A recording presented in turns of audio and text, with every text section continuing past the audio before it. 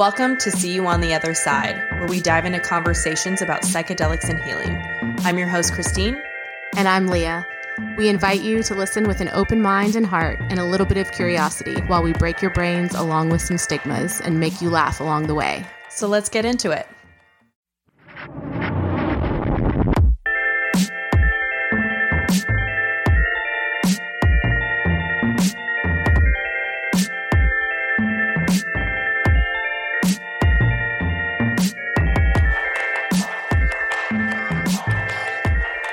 Welcome back to another episode of See You on the Other Side. I am your co-host, Christine, and of course, I'm here with Leah.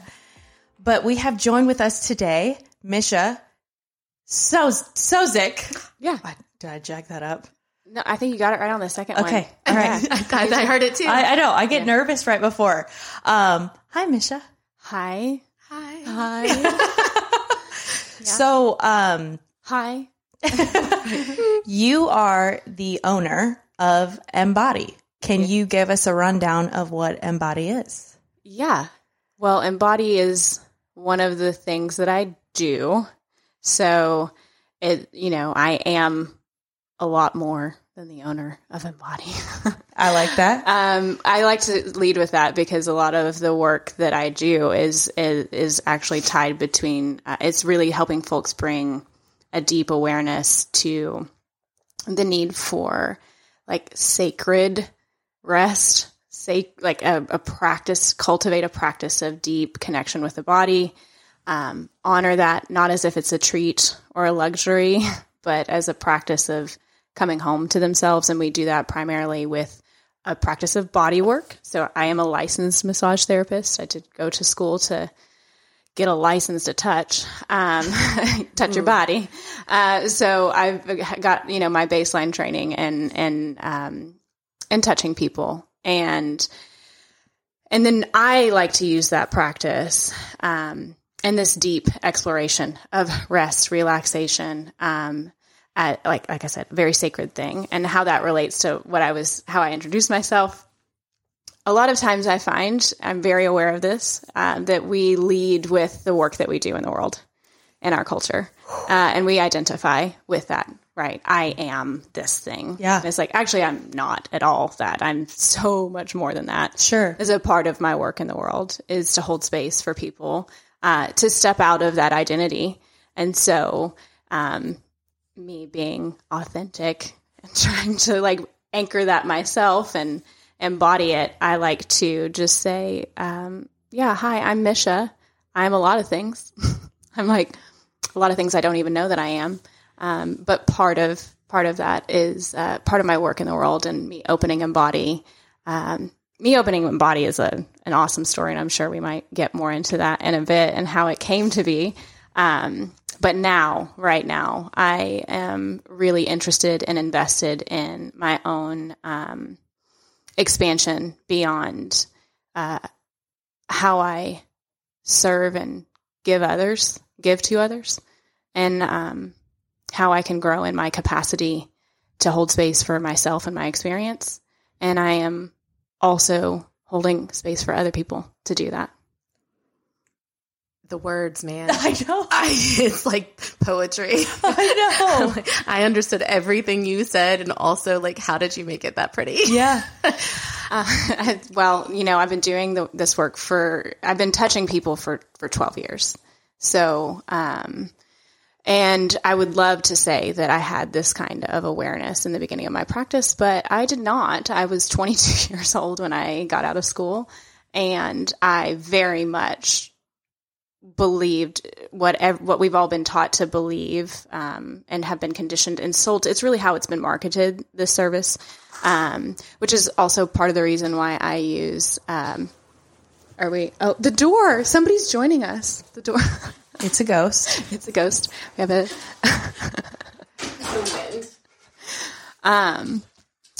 oh goodness. Where was I, Christine? What was I saying just now? I don't know, that ghost distracted me. I know. We got all squirrely about it. Okay. You were saying how you started. You weren't always. Yeah, I wasn't aware. And so the way that I was, because I had this kind of idea about, massage, which is not actually, like, massage is a technique, it's a tool I'm using. So I'm licensed to use massage, as a therapy. And so when you really start to like think about that and you're like, well, what's the therapy then? Right? Like what type of work? And so I still think that is appropriate. Like using massage therapy is an appropriate term. I don't have a problem with that. I have shifted towards using body work as a way to describe my work mostly because of all of the current baggage around massage and how it's been sold to the public. So people are really used to thinking about that work. I mean, it's in my intake form. I ask people how they relate to the work when they come into the studio. Yeah. And one of the options is, the first option on there, which is also the most popularly selected option. In that intake form is, how do you relate to this work? And the first option, I think, says something about it being, I get massage as an occasional treat or a luxury. Yeah. You're right. And that's how most people see the work coming in. Myself included. Yes. Yeah. And I want to say, first of all, that there's nothing really wrong with that. Yeah. Like, it's not wrong to view that. First of all, you are regurgitating again what's been sold to you. So, there's an interesting, when you really get into I find it interesting. You can decide whether or not you find it interesting. To me, it's interesting when we really start to kind of like go deeper into the concepts of like in the foundations of things and why they are the way that they are. Massage was not mainstream until it became a really big, it became a franchise. Initially, first model was like massage and bees elements. We had massage therapists, before the 90s. Most people, you didn't have to go to school for it. So you could just hang out a sign and say that you did massage therapy. I didn't know that. No. Yeah. There was no regulation around it whatsoever. And it being offered as a service was primarily first brought in higher end spaces, like to the public as a business service and not as a therapy. I say a business service, but as like an exchange, I guess, a commodity would be a good way to put it. And these kind of higher end hospitality spaces. Yeah. And so that's also why tipping got weirdly lumped in with the work, even though you don't tip any other therapist that you work with.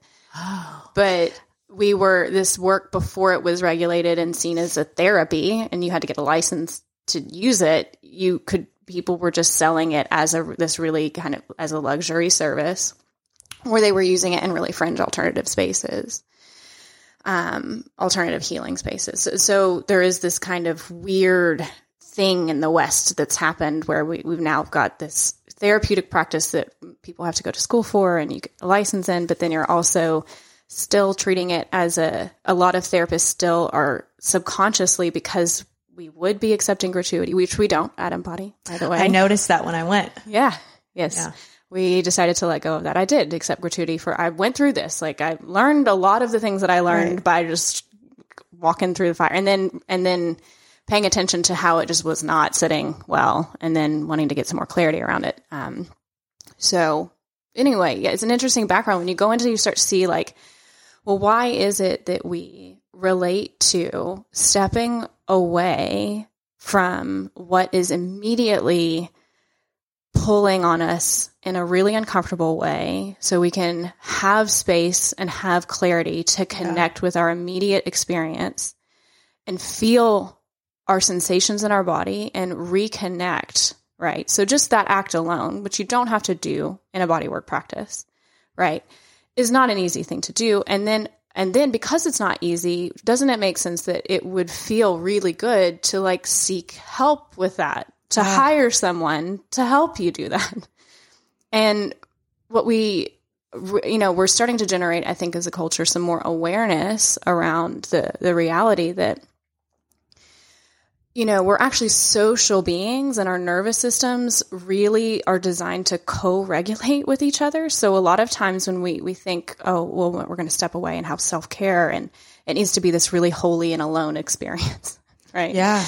But really, when we first learn to regulate in the world, we do that with the care of with a being that has a nervous system that's regulated. Our parents, our mother, we hear her heartbeat. We touch is our first language. I like to bring that into the awareness for folks who are like thinking about kind of shifting their relationship to their body and to using touch and to also seeking it out. Isn't it interesting that we just automatically, what would be relaxing? And a lot of people think like, oh, I get a massage, it'll help me relax. Well, why is that?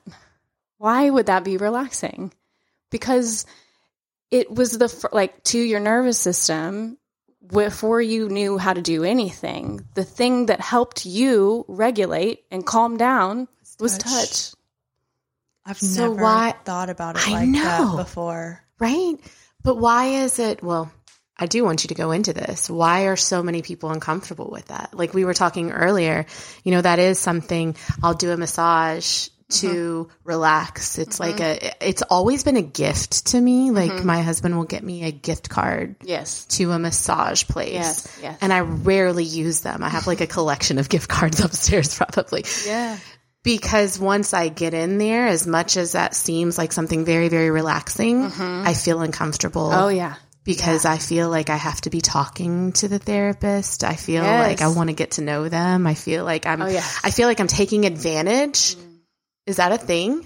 Oh my God. Well, is your feeling a thing? Absolutely. Oh, well, yeah. Like you're describing a real thing that is extremely common. Like even though that there is this exchange, I still feel like, oh my gosh, I feel really bad that this person is like massaging me right now. And I'm just sitting there quietly. And I'm just sitting here relaxing. Like, how is this fair? Yeah. Well, that's because you don't know how to receive very well, dear. Yeah. We have talked about that. Feminine, divine. Did you love how receiving. I just clearly diagnosed you? Oh, like, totally. I'm not even allowed to diagnose. It's like not my.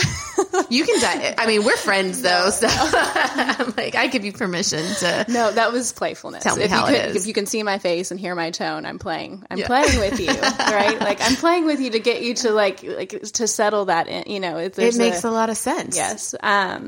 Interesting. Yeah. So what you're describing is a real thing, like that I actually see a lot of, I would say in my practice, most people actually struggle with this, which is why one of the many reasons why this practice is really useful off the table, outside the room. Like it goes beyond, and that's why I call it a practice, right? You and I, like, you're not paying me to just do something to you for an hour, right? Or 90 minutes or however long you get on the table. And a lot of people do actually think, like, that's the premise in their mind, that's the type of exchange that's happening. But you can see how that's really, one, that sets you up in a very disempowering place. Like, you coming in and just being like, here, I'm going to give you money and I want you to make me feel this way for an hour. Ooh. That's like no ownership over what you're bringing in. Right. Ooh. And whether or not you're even able in a space to let go and be with your experience. Now I can support you in doing some pre-session processing. So we know not to go too far into the psychology. I'm not a psychological therapist, although I do study the fuck out of some psychology. I've had to. Yeah. I've had to know what is coming up on my table because it is just the mind and the body are not, first of all, they're not two different things at all. They're just two entry points into the same being, right? So it's not, you don't have a mind and a body. And so I think it's Candace Pert. She was a neuroscientist. I think she discovered like the oxytocin hormone kind of link with, I think it's internal opiates, maybe. It might not have been oxytocin. I don't know. Look her up. Candace Pert. She coined the term, I think it was body mind. No hyphen. She just used that terminology, particular term a lot. I love that because a lot of people say mind first, right? Mind, body. Oh. As if it's like, mind first and then body, mind over matter, right? Like that, like, yeah. Ultimately, the mind is meant to triumph over the body. That's why like transcendence is a thing, like transcendental meditation, and like this transcend the limitations of the body, which has been like that was a really huge spiritual approach to growth and awakening for a long time. And now we just recognize that like that's a fruitless. Who was your guest? You guys released, I think, last week. Alexa. Alexa. She had so many really powerful transmissions around the importance of bringing in the body, which is also like my lineage of work. It really goes into helping people understand, the name of my business is Embody. So it's like, we're going to really, start to bring in the wisdom of our experience and like learn what it feels like to hold these truths in our body and recognize that like that's like full embodiment, right? It's hard to find language for it. We'll get back to it. Yeah. I did get it on a tangent, so I want to back up and like try to go back. Where was I? How you got here? How you turned into what you're doing now? I was like, I'm turning into it right now as you speak. You're watching it unfold. Watching it live. Yeah, you're watching it live. I was talking about the practice of body work, and that's what we were talking about. You were like, is it hard? Is that a hard thing to like receive? Like, why do I feel like I need to be talking to you? Yeah. Okay. So it makes a lot of sense that you would have that experience, that we would all really struggle with that. One, you're letting someone touch your body. So I think some of us who tend more towards like people pleasing behaviors anyway, are going to really struggle to step out of attempting to please. Think about the term people pleasing. I need to please people to feel safe. That's what we're doing, right? Like, you're attempting to please everyone so you can feel a sense of safety and comfort. If there is no safety in the room, there's no resting and there's no relaxing, right? Yeah. So if you can't find, and that's how you're used to, I like to say like finding ground or trying to put ground under your feet. If the way that you're trying to get ground under your feet is people pleasing, then you're going to go into that pattern with another person when they're around you so you can feel. So oftentimes when you have people pleasing, I find, and I think this also presents a lot for empaths, because people pleasing, I think, is a coping mechanism for the level of sensitivity that we feel. Yeah. We end up in this space where if there are people around us, we're doing it to some capacity. If we're not speaking, we're thinking about it. Like what needs, like we're thinking about the other person. We're already in the pattern. So we end up isolating because the only way that we feel that we cannot do the thing is by not being around people. And you can see how that perpetuates in loneliness and isolation. Yes. Yeah. Yeah. Right. It's like I always have to choose between myself or them. It feels it's always an either or choice. Yeah. And that's an impossible place to be. That's always then that means that you're always either having to be fully present and pleasing another person, or isolated and alone and not necessarily being able to be refueled and regulated by the nervous system of another person. So when someone who comes in, who you sense that with them, how do you move forward? So, okay, there's not like a recipe for it. Sure. And I'm still working on the clarity around this, the kind of attraction portion of this with the types of clients that are in a space where they actually have the capacity to work with this, right? So there is a level of, earlier you said, you asked the question, your first question before you did the relating part where you were describing your experience. Your question was something like, what is it when people can't, like when they feel uncomfortable with touch? It's like, there's wounding there. That's what it is. Like there's wounding and there's a coping response. So we have to be at some point with the wounding, if it's so intense, if our coping mechanisms keep us really dysregulated and far away from ourselves, body work might not be the best entry point into this, because I'm inviting you closer into your experience. And I'm asking you to pay similarly to what we do when we meditate with mindfulness practice, where people are often asked to notice their thoughts and like let them go. Notice the experience you're having and let it go, right? So I'm asking you to notice and be with sensation as it comes up in your body. And oftentimes what I'm asking you to notice is pleasure, right? Because if I touch you, right, and it feels good and you're receiving touch that could sit on a sense level is very soothing and it feels really good. Like there's a whole can of worms around feeling pleasure and sensation through touch in the body, particularly when we have a history of sexual abuse or wounding. There's shame there. There's so much shame around. There can be, not always. There can be, guilt. There can be rage. A lot of times before we get to the shame experience, if that's been there, living there for a long time, there can be a lot of anger. And so what I'll notice is that people will get really, they'll resist it. They can do it in a multiple of different, they can, if they're resisting it because they're trying to people please, they typically want to connect and have conversation. Right. If they're what we were saying earlier, if they're resisting it because there's anger coming up, sometimes there's like a lot of an attempt to control this session. So you're not doing this enough. You need to be doing this more. I need more pressure. I need less pressure. Wow. I need the music to be different. This music is annoying me. Like there's like all of these little things that are coming up. Right. Now, of course we have preferences. Sure. Like that work. And I'm not saying like any time that you have a response where you want it to be different, it's your wounding. Like, no, right. Sometimes we just don't like the gongs on in the background and that's okay. Those are uncomfortable. Right. But we might have this experience where there's like, it just isn't good. Like we're judging everything in the room. Yeah. We're like one step removed from the experience and we're judging the way the therapist is touching us instead of engaging with it and asking just like, I'm noticing this as it comes up. Maybe you could stay there a little longer. And they won't necessarily, a lot of times when that's happening, you can feel it in the client, but they're not really saying it to you.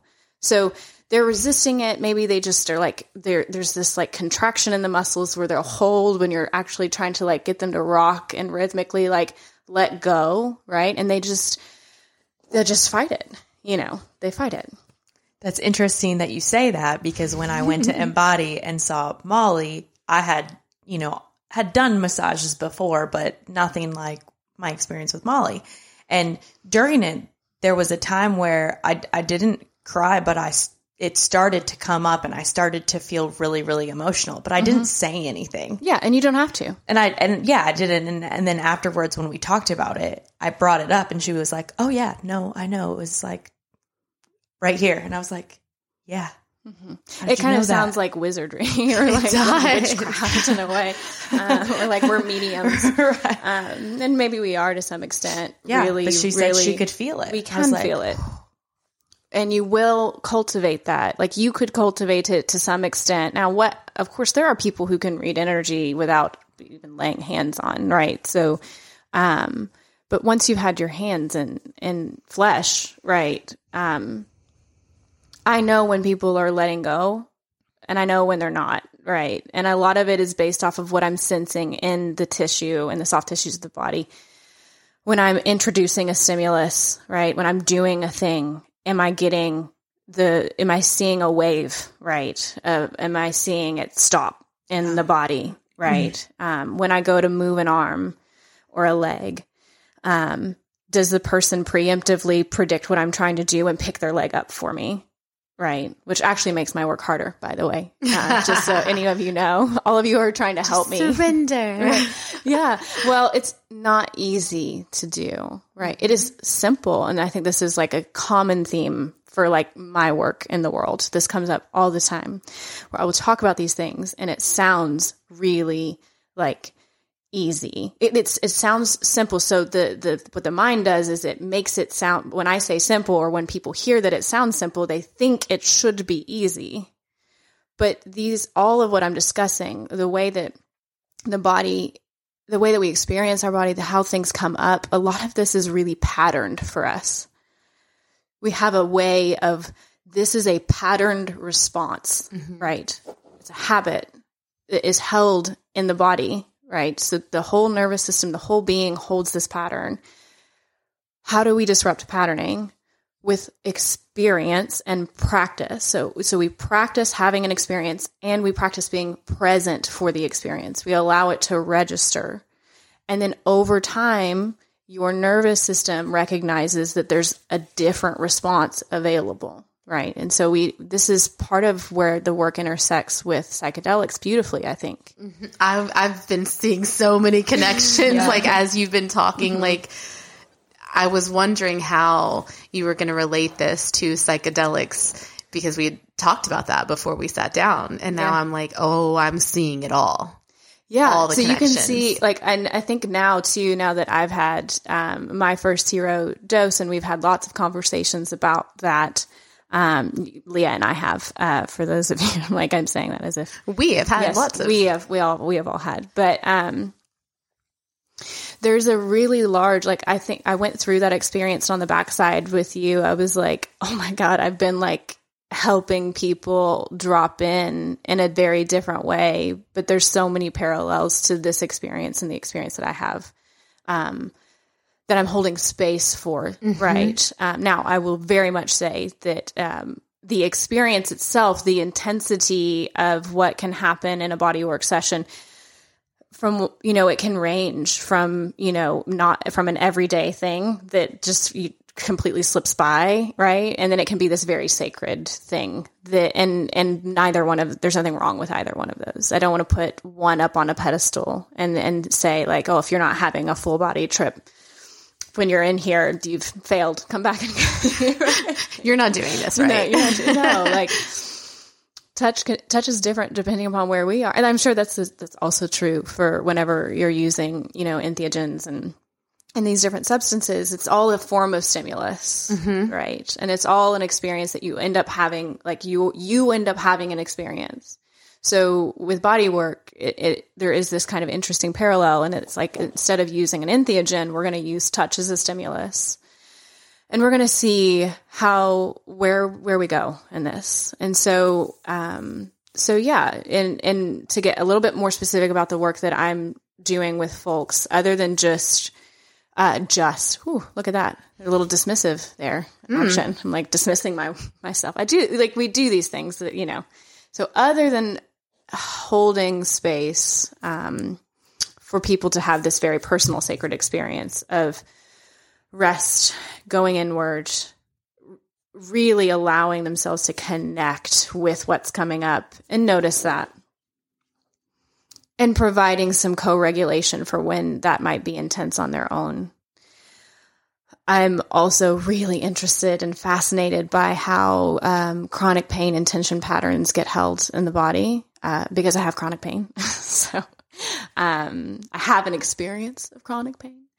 And so a lot of times folks will kind of gravitate into my practice who are looking for some support and kind of working with their pain experience rather than trying to fix it, right? So because a lot of the people who end up with me in their pain journey, they're not coming to me first. They've been down the road of like a lot of things to work with their pain, pain clinics, just a lot of different, Western approaches to dealing with chronic pain. So there's typically, a history of medication, probably some antidepressants and anxiety medication in addition, because living in a state of chronic pain is not fun. As a way of really not putting you in a great mood, to say the least. It's a very stressful experience. And then, yeah, so they've got this history of like doing a lot of things and so I get a lot of the like end of the line, not necessarily end of the line folks. I find that like now that I'm playing in the psychedelic community, I feel like that's the end of the line. Right. My work might be a bit more accessible for folks. It's not, for one, we're not having to dance with the law in any capacity. It's very legal to come get body work. In the capacity that I provided, it's very legal. And so, yes, this is a very interesting thing though, because you get a lot of people who are now in a space because they've tried to fix, mm-hmm. and they recognize that that approach isn't getting them anywhere, because if it were, and I'm not saying it doesn't get anyone anywhere, it's just whoever it is working for, I'm typically not seeing them. Yeah.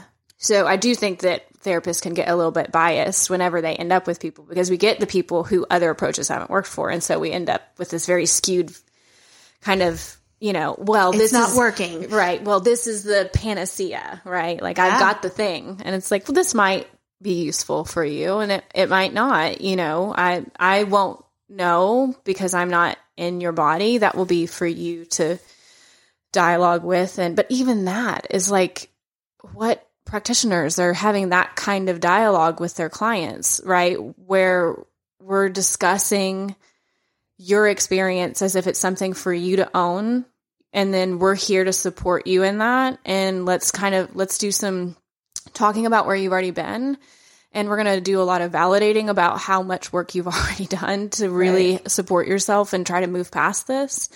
And we're going to approach this with some compassion, and we're going to slow down, and we're going to really connect with the complexity of what's bringing up, what's having the body create a chronic pain habit, because that's really, when you really start to study pain science, from what I can tell and from what I've learned so far, it goes back to habituation. Like we're now having, our nervous systems are having a pain, like we're creating a pain response. It's very real. You can see it on an MRI. Like people are actually having pain. It's not that the pain is being made up. Right. It's just that the pain is not necessarily happening in response to an injury anymore.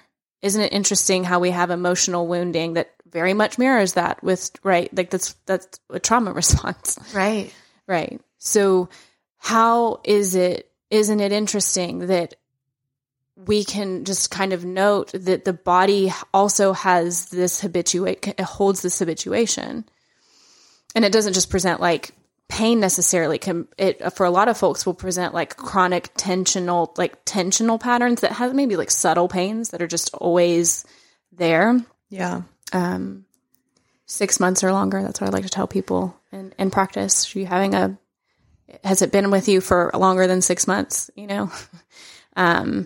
Any acute injuries going on right now? Okay. Well, then now your body might be having a response to something that it's the pain switch is stuck on, and we need to like do some sensation work to support with that, which I'm happy to talk a little bit more about how I approach that when that comes up in practice. But I also recognize I've been talking. No, I'm fascinated.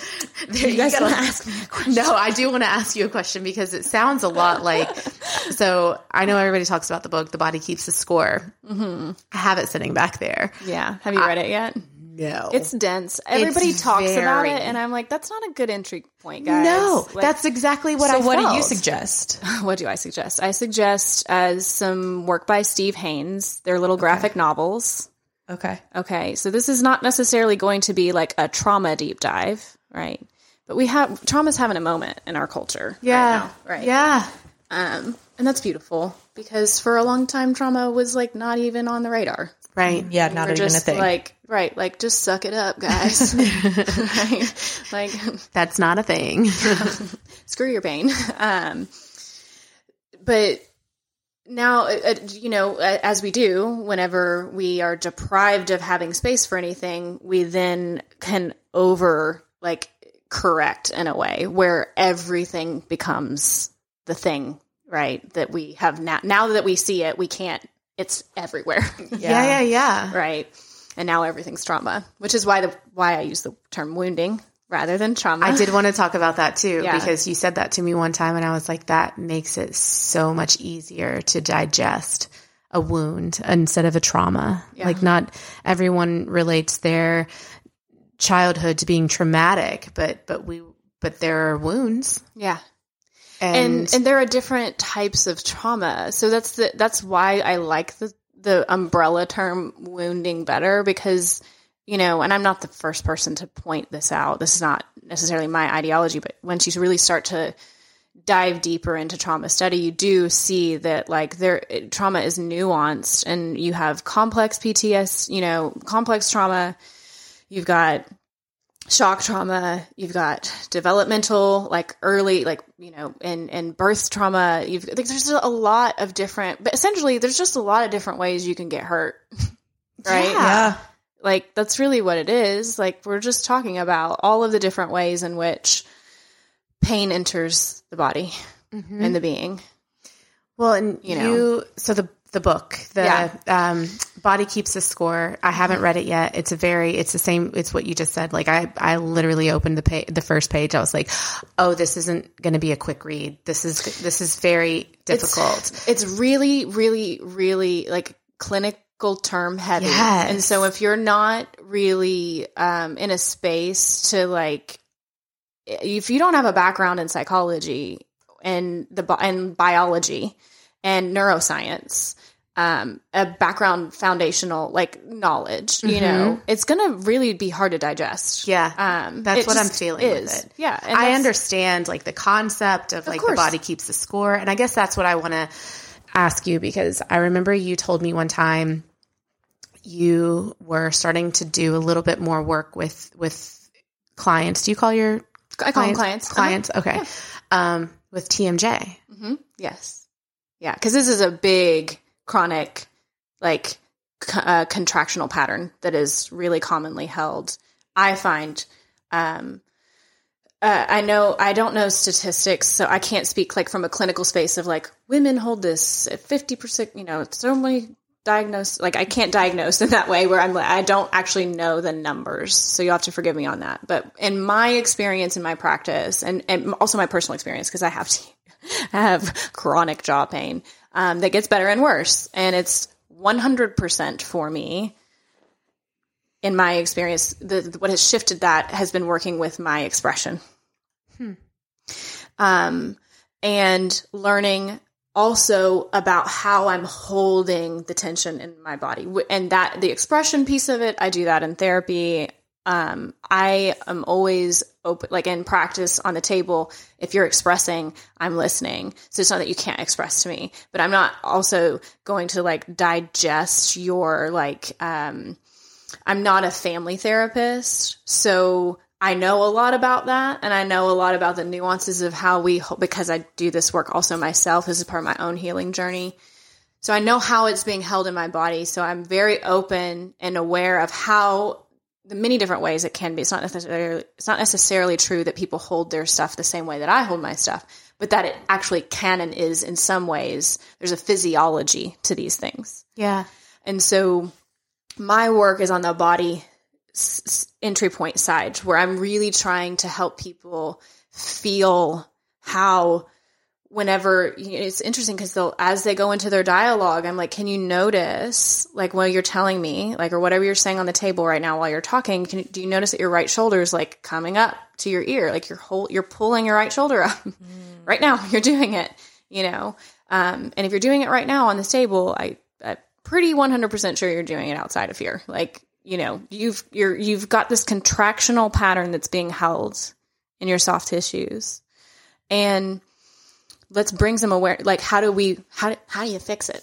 Right? Like, well, we're not, okay. One, like, it's not necessarily a problem. It's providing you with something. Yeah. You're closing off, and this is the way your body is trying to close off to this thing. Yeah. This is how we're shutting down. Like, we don't feel, this is bringing in a sense of, like, what's here? Is it anger? Is it sadness? Like, and this is your physical response to that. Right. So isn't it interesting? So now when you're outside of here and you're in conversations with people and you're feeling the things that you feel, can you notice the contraction, and can you work at releasing the contraction?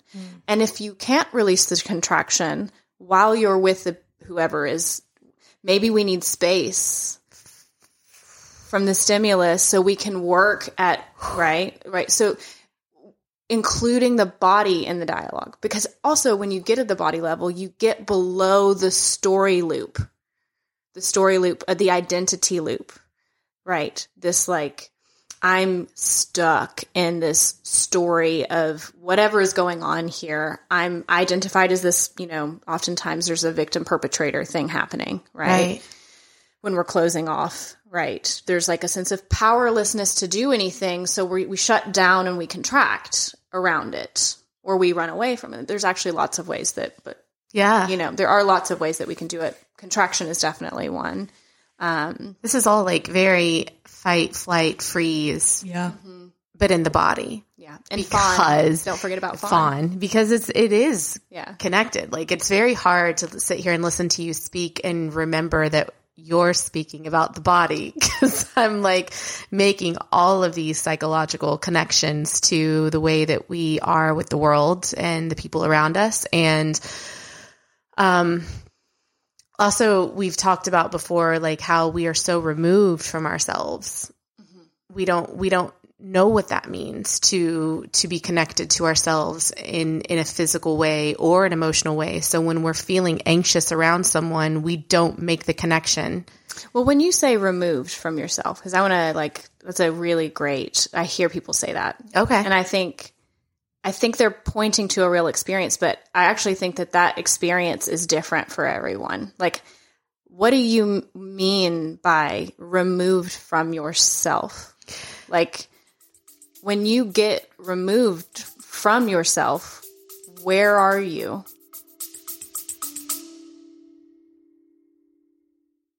Well, hey there, Shroomies. We are so excited to have our first official sponsorship with Colors Gummies, a game changer in the world of mushroom-infused treats. So let's dive into what makes Colors Gummies so unique and why we love them so much. For sure. Unlike other brands who use ground-up shrooms, Colors uses nano mushroom extract from organically grown mushrooms. Their exclusive extraction process ensures purity and potency, making them 5 times more robust than raw mushrooms alone. Plus, their gummies carry a full-spectrum blend of tryptamines for that one-of-a-kind experience. That is amazing. So what about dosing precision? Yeah, so Colors addresses this issue with their proprietary nano extract. It's water-soluble, ensuring a 1-to-1 dissolution ratio in water. No more unpredictable experiences, just a consistent and reliable dose every time. Ah, I love that. Okay, now let's talk comfort, because sometimes I get shroom tummy, but not with Colors Gummies. Oh my God, same. And there's a reason for that. I always thought it was just completely unavoidable when taking shrooms. But with Colors, their extraction process isolates active compounds, leaving behind the indigestible compounds. They're gentle on the stomach, so no shroom tummy with Colors.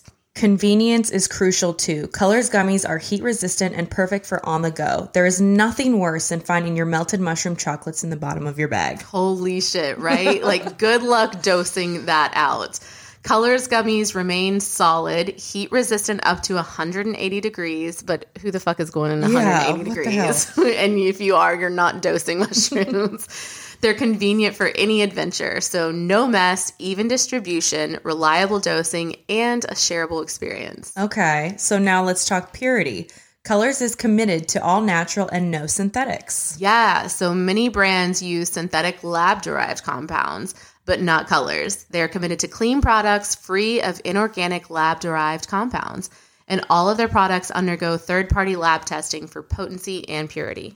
So there is a whole range of products from Colors, including microdoses, perfect for those starting their journey or seeking a lighter dose, the double strength pouch for a more robust experience, and my new personal favorite, the Amanita muscaria gummies for relaxation and stress relief. I love them too. They are also vegan, gluten-free, and made with real fruit juices and purees. Colors Gummies are artisan made and hand poured for a truly exceptional experience. Ready to embark on a journey or microdose with Colors? Visit the Colors Gummies link in our bio and use our code OTHERSIDE15 for 15% off your purchase. And most importantly, be safe and dose responsibly. Hell yeah.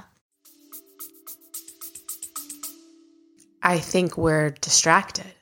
Right. I think... But where are... if you're not... You see what I'm trying to pull you to? I do see... So you're... When you are like connected to yourself, is what you're describing is a real thing, is a real experience, because we do get, removed or disconnected. But I think people do that, and like the physiology of that is very different depending upon the person. Yeah. Right. Yeah. So when we're distracted, to use your language, then that means that our attention would not be on us. Right. Because a distraction is like distracted from what? Right. Because, so if your attention isn't on you or the thing that you're trying to pay attention to, then where is your attention? It's on something. I think it's everywhere but yourself. Yeah. So anything. It's like So with people you're pleasing, just- your yeah. attention is on the other person in the room. Yeah. It's Okay. not with you. Right. And I think that's what I mean, like the disconnect, feeling like, well, okay, so I just heard a podcast the other day and they had this interesting statistic where if given the chance to sit alone with your thoughts, like 70% of women said, no, thank you. Because they don't want to sit alone with their thoughts. And like 40% of men, I might be getting those statistics wrong. It might be the other way around because I think it was the men who were like, no, I don't want to be alone with my thoughts. So, that's that like fight, flight, or freeze or fawn. Like they're distracting to keep from having to go in. Yeah. So, yeah, I totally see what. Does that make sense? It all makes okay. perfect Is that sense. connecting? I think now I'm just no, it is. It's making perfect sense. Okay. I think what I maybe was trying to draw like our attention to, everyone's attention to, is that to get more. I'm inviting you and everyone else to get more clarity around where you do go. Yeah. Yeah. Right. Because that is a part of your patterning. Yes. And it's not random. Like wherever you go is not a random place. It's not just anywhere. You are actually going someplace specific, and that space is offering you comfort from the discomfort. Mm-hmm. Right. Yeah.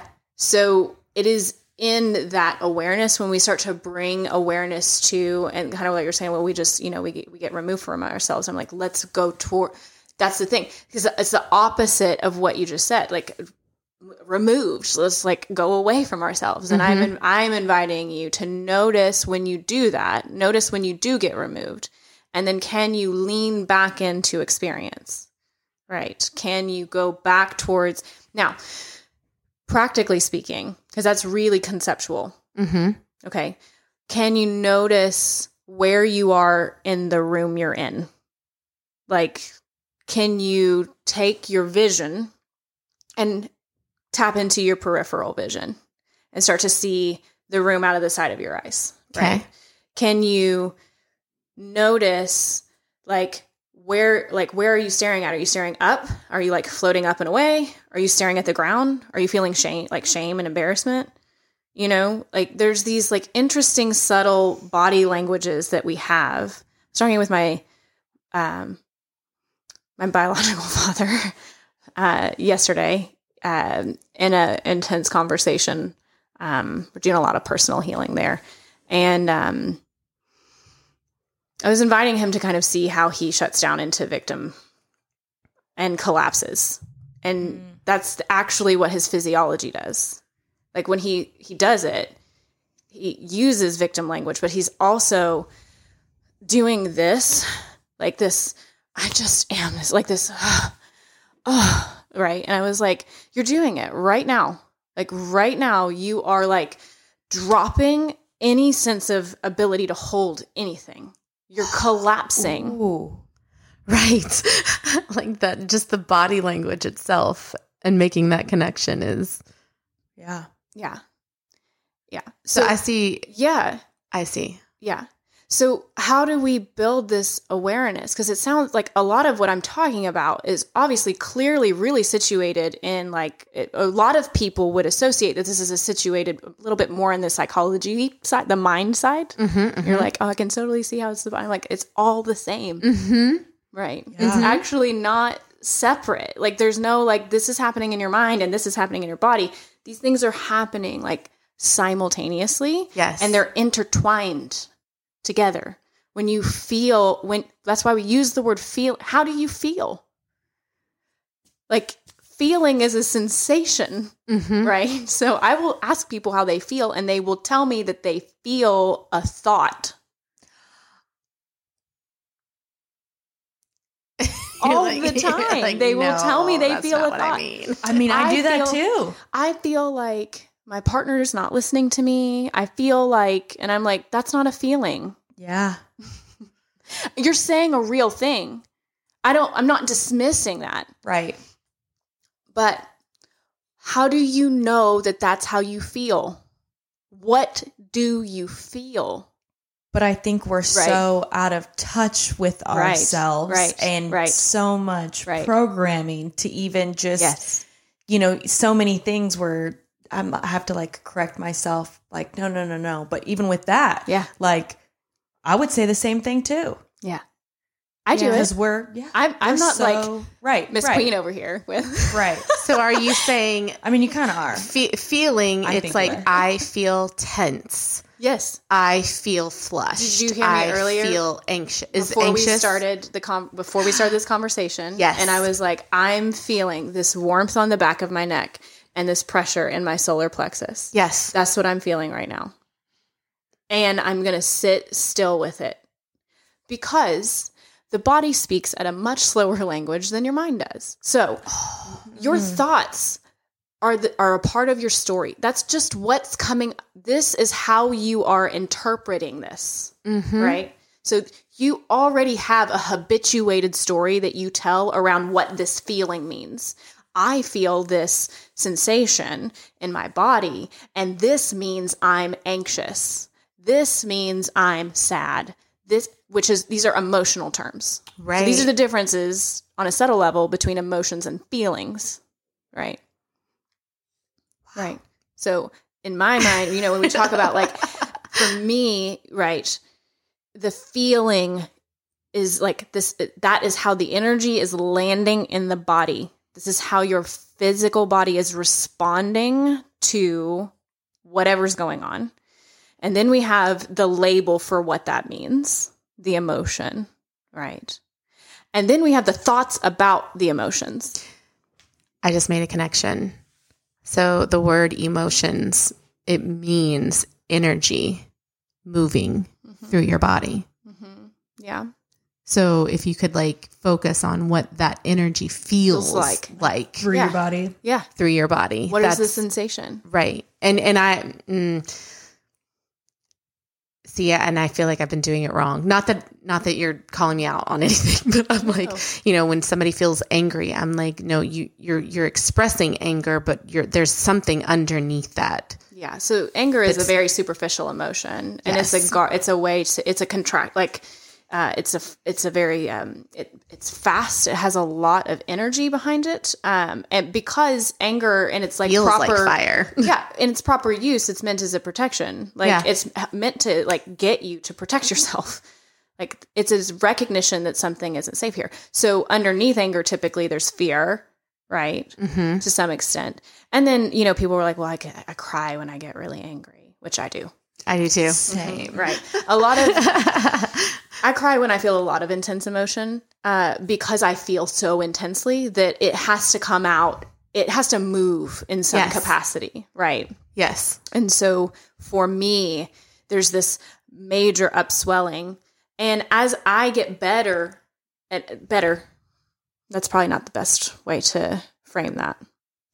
Maybe as I get more nuanced in my ability to feel my anger, to feel it and be with it, my nervous system capacity to hold it without needing to go into this big release will get easier and easier for me. Like a practice. It is a practice. Yeah. It's kind of like orgasm is like that too, in a way, right? With like pleasure, where we're like riding the pleasure, and then we tip over and we're coming, right? So there's that like, our nervous system can't hold this experience any longer, so we have to have this big release. Right. Yeah. So many connections. Right. Okay.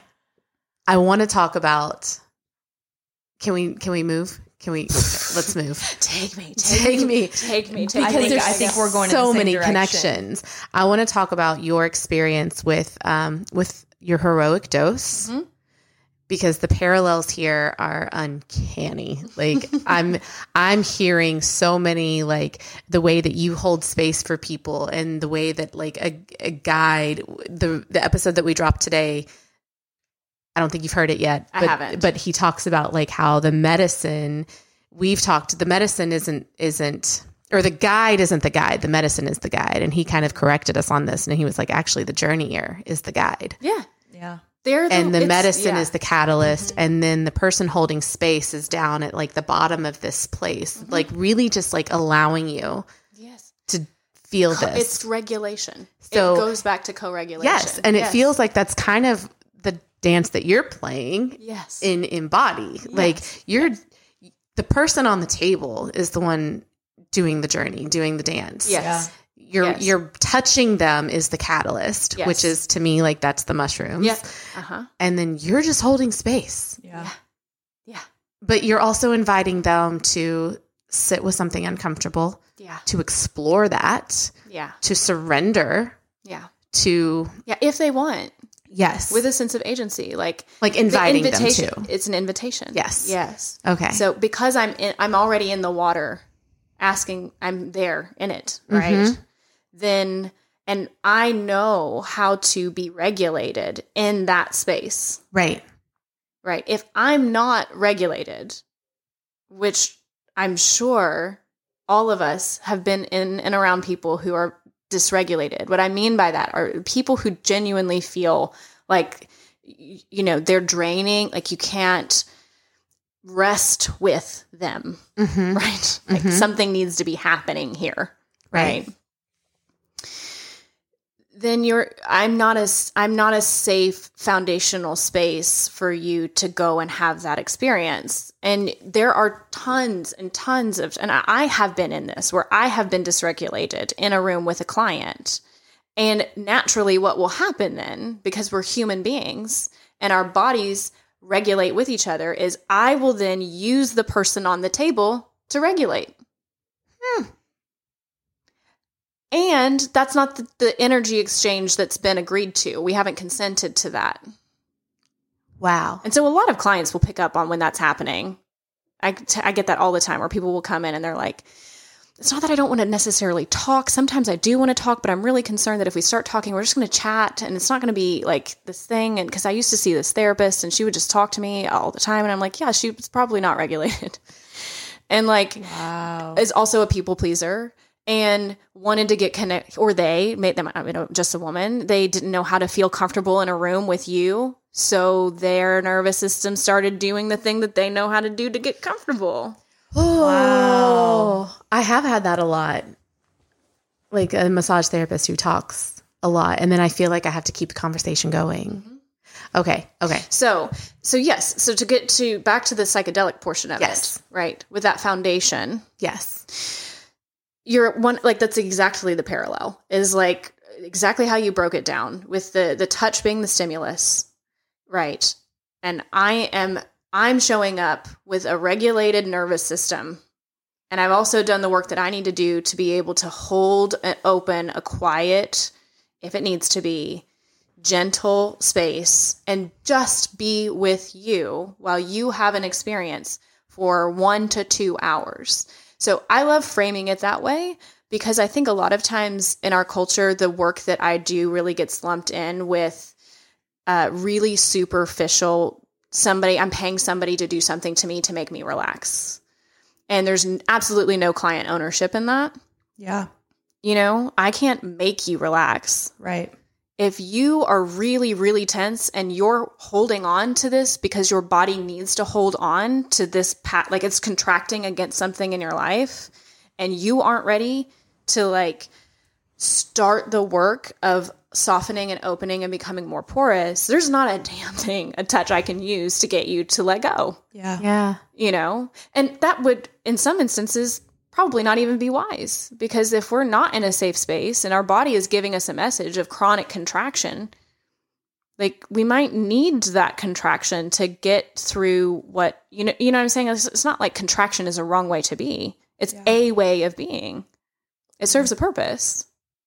But it's often not talked about like that. No. Because I've had that expectation, like, I'm going in pain for a massage, so you better rub like, this shit out. You're like, I didn't enjoy it. It wasn't that great. But like, where were you? Right. But I lack some also where, how many of the therapists that you've worked with have been able to guide you in any of like, you are asking us to hold a space open for you. And and you're coming to me. There isn't that education there often. No.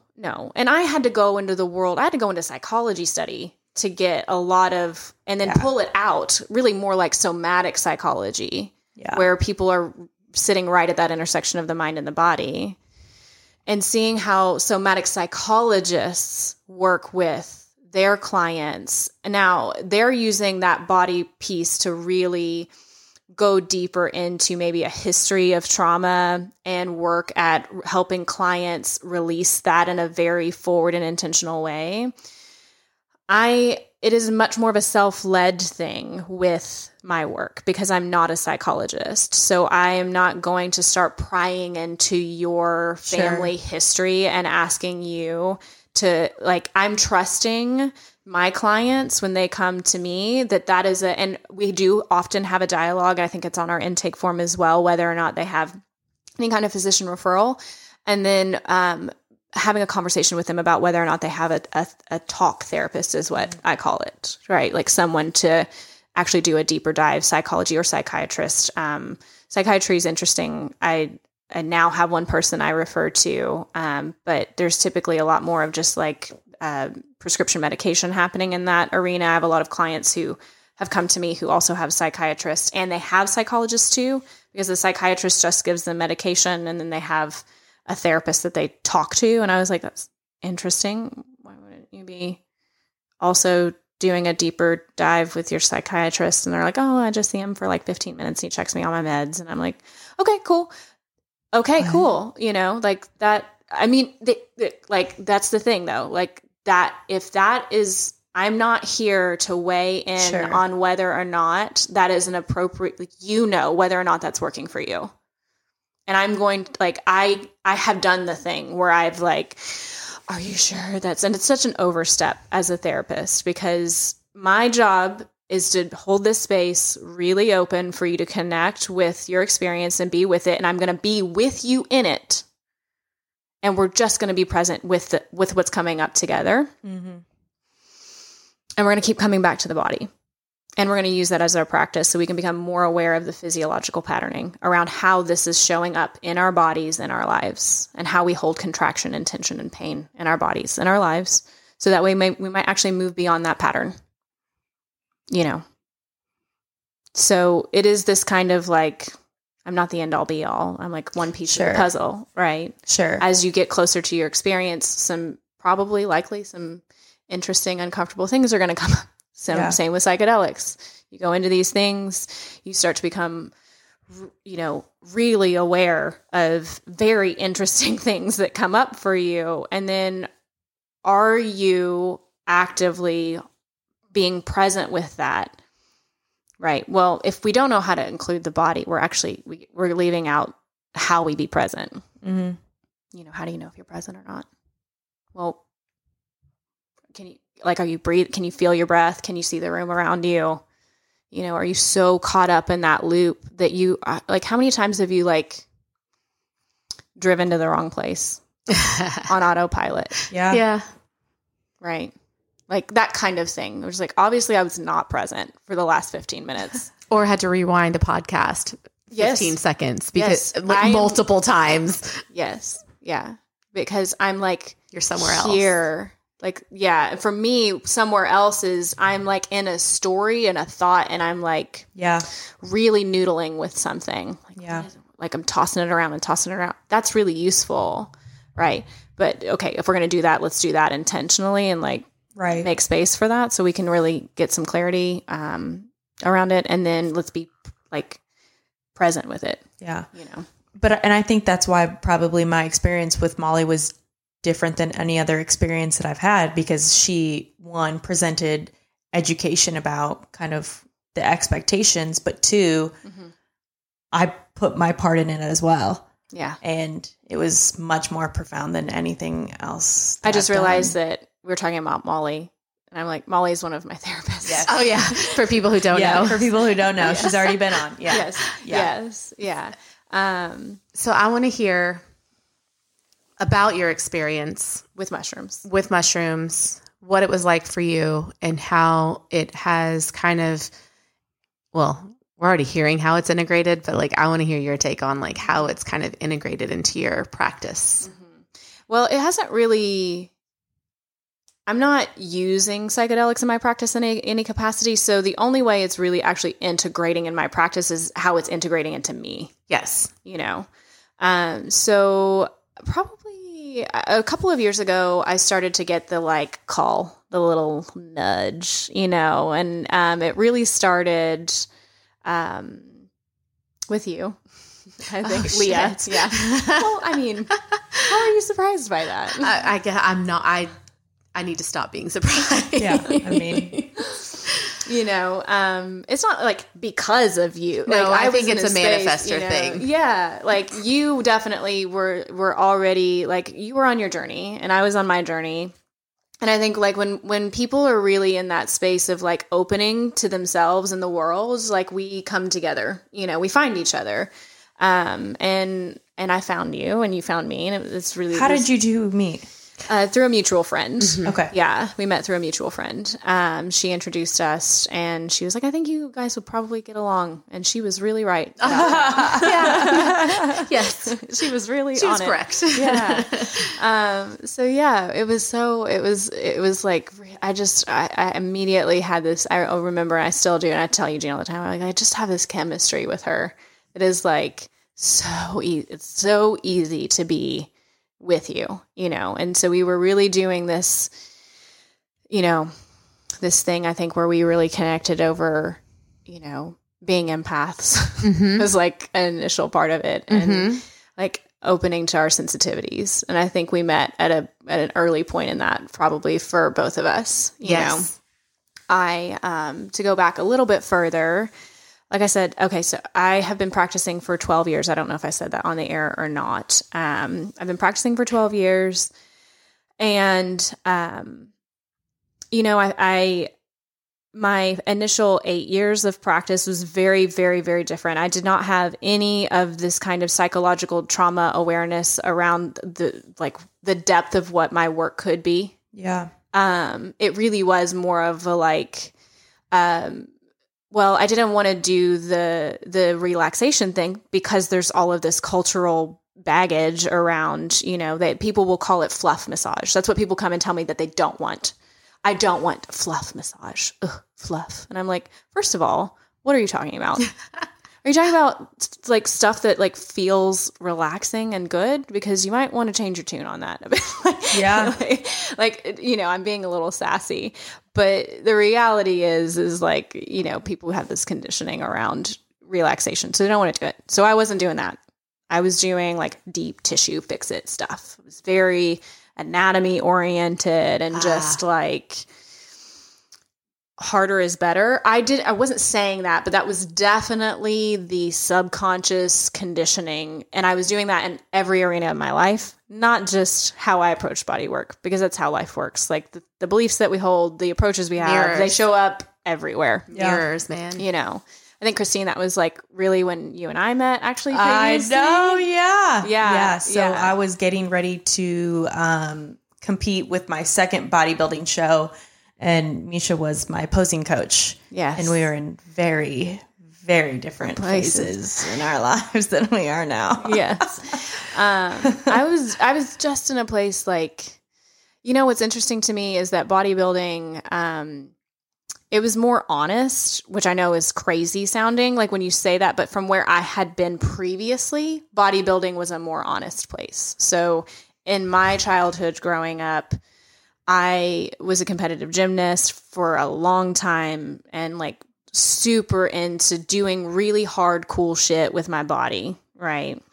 And then as I became a teenager and I started to go through puberty, and I left gymnastics at like 14 years old, and gymnastics was like insanely intense. Like that's Sure. really where my like perfectionism started. Like it was this ability to cultivate and be with complete discomfort in your body for hours and hours and hours on end, and to force yourself to just do things that terrified you. So many gymnasts I know are like that because they're conditioned to be like that. Yeah, you actually condition yourself to do it. Right. The gift in it is that I can stay in discomfort for a really long time without flinching, but I've also found ways to disconnect from that and cope, right? So it's like, am I really in it? If I'm like... Because I thought you were like so in it. Such a badass, like... I was, and I didn't leave that... I didn't leave bodybuilding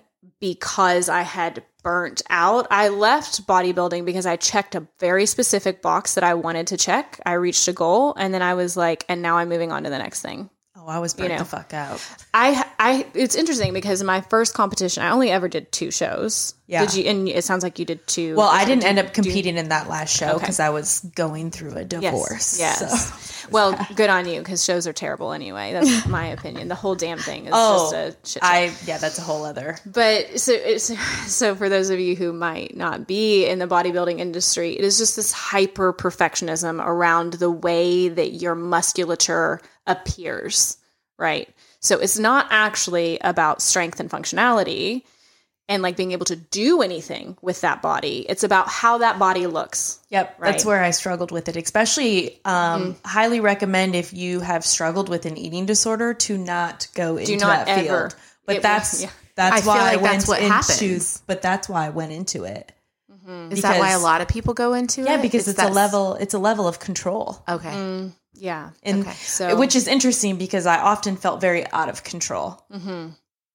Yeah. It was a way to control my weight and how I looked, but then it was other people judging me on how I looked. Mm-hmm. So, I mean, you signed up for that. It's like, I'm actually going to put myself on a stage and like have a panel of people usually approve men or disapprove of the way that my body looks, which sounds so crazy when you say it like that to me. It's like, this sounds really harmful.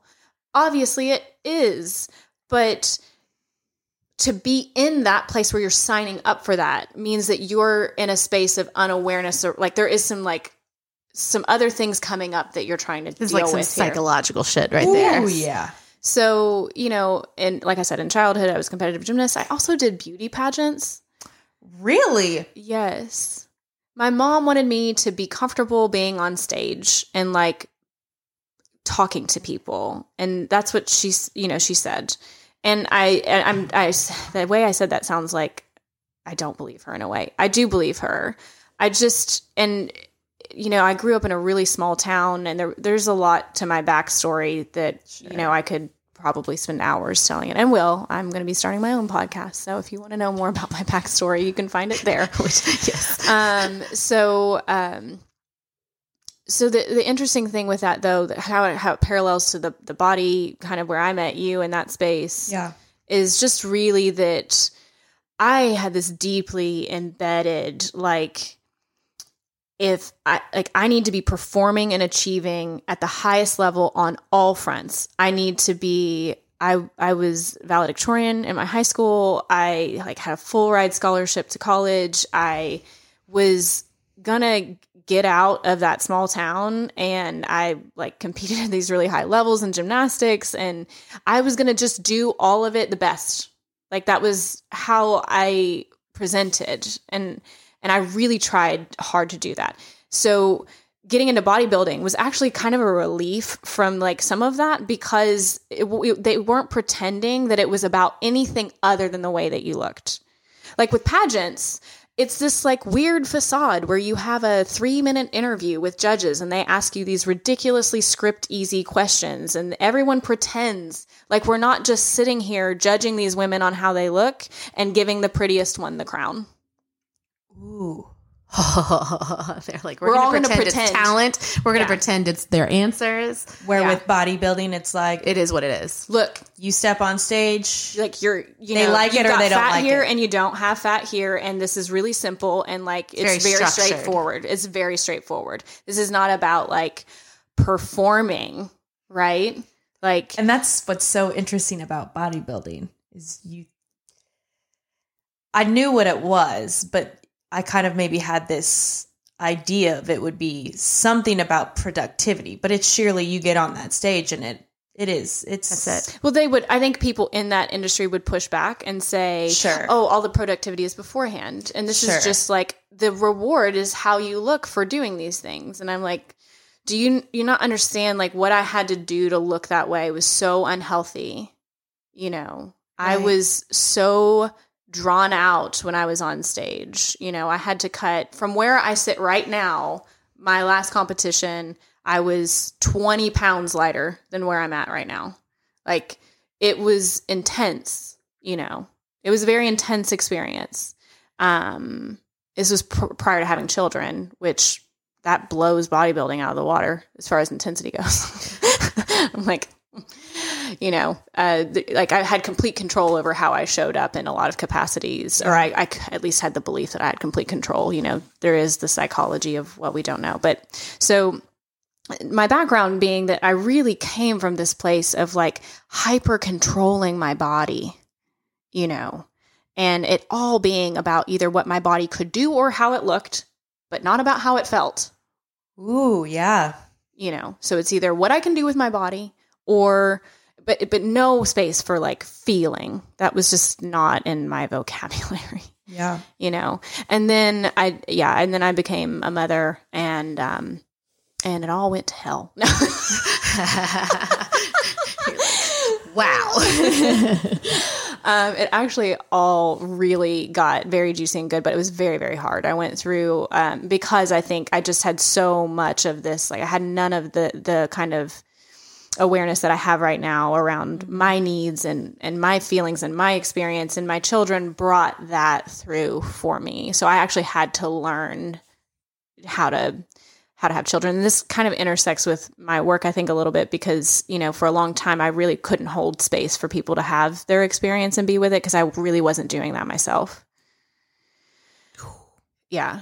And so, you know, now in my practice and kind of being out on my own and cultivating this, I've gotten a chance to like get more clear on, you know, what work I want to be doing and what matters to me and how I want to be showing up. And that's kind of what I'm talking about is like, well, how do we all do that? Isn't that what we're all trying to do? Isn't that why we go on these like psychedelic journeys and get closer to ourselves so that we can like actually live our lives with some sense of agency and like get to the end of this thing, looking back, not regretting missing it all because we were reflexing and moving away from our pain and running away from discomfort, right? Like, Yeah. Don't we all want to be that like powerful goddess or warrior that's like standing in our truth and like letting that wave of discomfort like come to the shore and like looking into the eyes of what, like who hurt us? And, you know, like there is this like empowerment piece to this work, you know, that I think we don't do enough time kind of exploring, well, why are we doing this? Why did we sign up for these things? Right. For me, that's it. I did go like, woo, on a little. No, that was good. That was good. But but no, I want to hear more about your actual heroic, the journey itself. Yeah. Mm-hmm. You know, I was telling you before we got on air that I had a lot of time to like, I call it like runway building. I did a lot of runway building. Like I built a long on-ramp on journey. So I spent a lot of time preparing. Like years. I did. I've been in, you know, God, I've had a decade of talk therapy, right? Sure. The last 4 of which I actually feel like I've been present for. So it took me that long. So getting into psychedelics and like the heroic journey itself, you know, there was a time it started with microdosing for me. So about a couple years ago, that was why I ended up telling that backstory. Thank you, Christine. I was like, where was I going with that? I got all weird. And it was important because I think, you know, I was still very much in a place after having kids. And I woke up to an addiction that I did not know that I had. So this was after having children.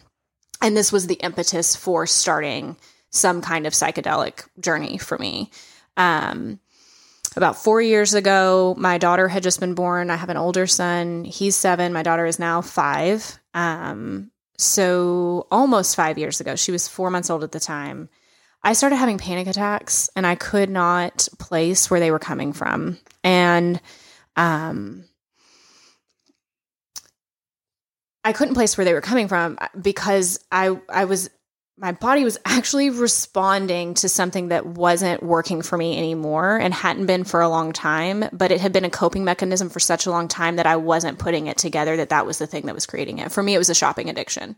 So I had a shopping addiction and I was creating a lot of debt that I was hiding from my husband. Oh, wow. So I was very isolated and alone. And I had this shopping addiction started after a financial trauma with my family when I was a teenager. So my parents we lost everything. We lost our house. My dad lost his business. It was a really painful and intense time. And it was right as I was leaving high school. And so I had this whole, I know when it started. I know the moment it started. My mother, they had already lost all this money, and she had, even after all of that, when I was leaving for college, she was like, "We need to get you a credit card because you need to start establishing credit because clearly we are not going to be able to help you get anything." They just went through bankruptcy. Right. So she was genuinely trying to help me, and we did. We got me a credit card. And then I remember her telling me, like, it's important for you to pay this off, but, don't be afraid to treat yourself. You work real hard. Ooh. And I was in such an uncomfortable emotional place and in that time and my family and being in that home. And it was a really hard time that I took that and it was like my lifeline.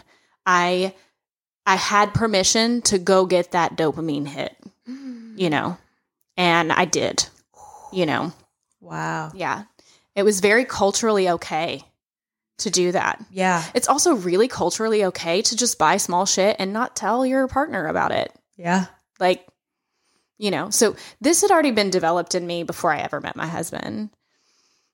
And so I had a short, little debt time, and then I, met him, and the story in my mind, I had sorry, I just hit that. I'm, talking with my hands. No awareness around how this was an addiction patterning for me. I didn't at that time. To me, it was exactly that, self-care. It was self-care. Well, right? and that's an addiction that's not really... We don't talk about that. We don't talk about that one. It's like drugs or alcohol. Well, it's like what you said on a podcast. Jason may have resorted to alcohol. And you're holding, why are you doing that? Why are you doing that? Yeah. But then you're doing this too. Right. Yeah. So. No. And so, yeah, that was mine. And and it started the way it always starts. Very small, very slow, very innocent. There's this, such a small, I have so much compassion for it, Sure. Because people will hear the stories and they'll hear the numbers about the final number of the debt. And they're like, how the fuck? Yeah. Oh my God. How could you do that? And it's over years. And this happened this was happening with Eugene before I ever met. This started when I was 18 and I didn't wake up to it until I was 28. So 10 years of dipping in and out of these really habituated, and it would get better. I would not create debt when life was real easy. Oh, shit. Interesting. My patterning would just you can look back and you can see it. But of course, first of all, you don't know it's a pattern until a pattern has been established. So it actually does need to go on for a little while before you can see it. So waking up, however many years later, I started to really because I had children and I now had these 2 children that I needed to be responsible for. And I had all of this debt that I did not know how I was going to pay off. So to me, I just started having panic attacks. And was that something that was withheld still from Eugene? Yes. Oh, okay. I was totally alone. Yeah. Cause I'm totally alone. I have no way to get out of it, to tell there's no way I'm going to pay off $25,000 without anyone knowing. Right. What are you going to do? How you going to do this?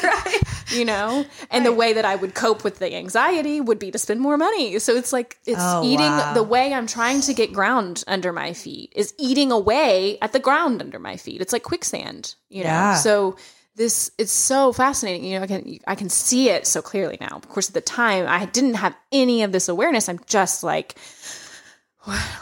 and so that my moment of clarity was my sister's wedding. She wanted me to write. I'm the maid of honor. She wants me to write this speech for her wedding. And as I'm writing the words that I'm going to say about their marriage, I can see that I don't have any of that. Oh, shit. And I have to like stand up there and say it to them. Wow. You know, and I was like, I don't have any of this in my, like, it was like such a, like, it was the moment where I was like, okay, we're done now. So you're going to have to like bring this forward, because I knew I could not emotionally tolerate, after having that kind of awareness, staying in that kind of relationship. Wow. So it had to change, and I had to change. And he had a whole piece in how he participated in that. Right. But that is really his story to tell.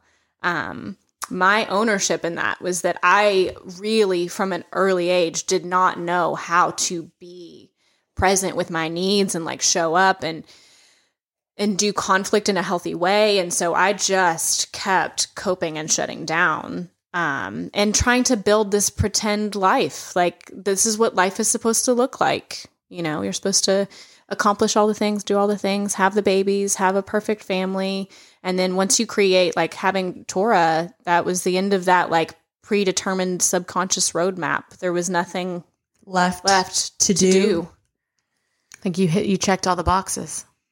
Yeah. And they were all subconscious boxes. Right. I wasn't even like, yes, this is exactly what I'm signing up for. Well, and I think a lot of us do that, because it's like, you go to college. Yeah. You get the job. Yes. You get the husband. Yeah. Your wife. You get the kids or whatever else. Like, buy the house. You buy the house. You do all these things. But then once you do them, you're like, okay, I'm here. This is what it's supposed to feel like. Now what? But there's still... This is it. This is it. This is what they've all been telling us. And I think a lot of people feel that way, where they're like, okay, I'm done. Yeah. Why don't I feel good? But then they don't, they don't feel whole still. Yeah. And I never really felt done. I never even knew that that's what I was doing. So the way that it just started to work was, it was like my body was pushing back on all of this like subconscious life mapping. It was just like, this is not for you. Right. You are not in your power. Like, you aren't even in charge right now. You're just... Like, it was really, really uncomfortable. And so, I mean, at that wedding, I told, I made a decision to be honest. I was having panic attacks. Clearly, Eugene was like, he tells his side of the story is always that he thinks I was cheating on him. And in a way I was, because I had all of this history. This like, you're hiding the secret stuff, you know, and he could feel it. He was like, she is about to say some really terrible shit to me. Like, when he was like, what is the deal, Misha? And I was like, I got to talk to you, you know, and I just told him. And it was one of the bravest moments of my life. Oh yeah. I was unbelievably terrified that I was pretty sure that he, this will speak to the nature of who we used to be. I was pretty sure Eugene was not going to leave me, but I was 100% sure he was going to punish me for the rest of my life if I stayed with him. And I was terrified that I was going to have to make a decision to not only be honest, but then leave him because I didn't want to be punished forever. Ooh. Oh, shit. Yeah. Wow. Wow. You know, so I appreciate you like getting that vulnerable with it. In like the state of your marriage and you being that honest. Yeah. I mean, it's my truth. Sure. You know, like, yeah, that was my experience. And I know I am 100% sure I'm not the only person who's having who's had that experience, or not. If there are people out there who are currently going through that. I was just about to say that. I think that that's a very common thing. Yeah. Yes. Yes. But when you're in it, it feels terrifying and lonely. Sure. You know, and that's kind of how it operates, because, you know, you are secretly coping, and you because that coping mechanism in its full light, you know, will not be held. Like, it can't tolerate the light. Right. Right. So that was really where psychedelics kind of started to come in at that point. So in my healing, I initially went trauma route, where I just got much more into understanding, like, you know, first there was all of the guilt and all of the shame, you know, it really, guilt was appropriate. The shame was not. And I was definitely much more in shame. I was doing the thing where I'm like collapsing inward on myself and just can't even like look at myself in the mirror. Making eye contact with my children was unbearable. It was like, Wow. I have put them in such a, like, I've taken such an unnecessary risk here. It was such a vulnerable time for me. And my therapist, thank God for her. I mean, I remember calling her, and I mean, we called her on the way home from that wedding, and we had like a group talk, and she was like, all right, we're going to get into this whenever you guys get back into town. But then I had reached out and I was like, I'm really struggling here. And she like let me talk for about 10 minutes on the phone. And then she was just like, Misha, like, you know, this is like your shit. You're allowed to be like you're on the perfection train right now. You're doing it. You're just expecting you to never have had any nasty, like shadowy stuff. And because I had been previously in therapy and couples therapy to be working with Eugene on all of his stuff. And like, it was just so oriented around him. And she's like, welcome to the party. Now you get to work on your stuff. Like, Oh shit. you know, like you're allowed to be human. And she was able to deliver that the way that I needed to hear it in that moment. So she was not snarky with me. She was very much like, you are allowed to be a human. You are allowed to make mistakes. You do not have to do this perfectly. That does not mean that you have to be alone. Right. Because you think that you have to be perfect to be in a relationship. Right. And that So no one even, will like, love you if you, right. And it was so even just, punishing yourself and like not even being able to look at your kids in the eye Yes. because you feel so much shame yes. when knowing, you know, Right. you're a mom and a human being. And Right. you're But gonna I mess didn't, up. I had never accepted that about me. That was, I was not allowed to be that. Other people were, Sure. you know, but Yeah. not me. I was supposed to be the one who had it all figured out because I always was as a kid, or I was always told that about myself.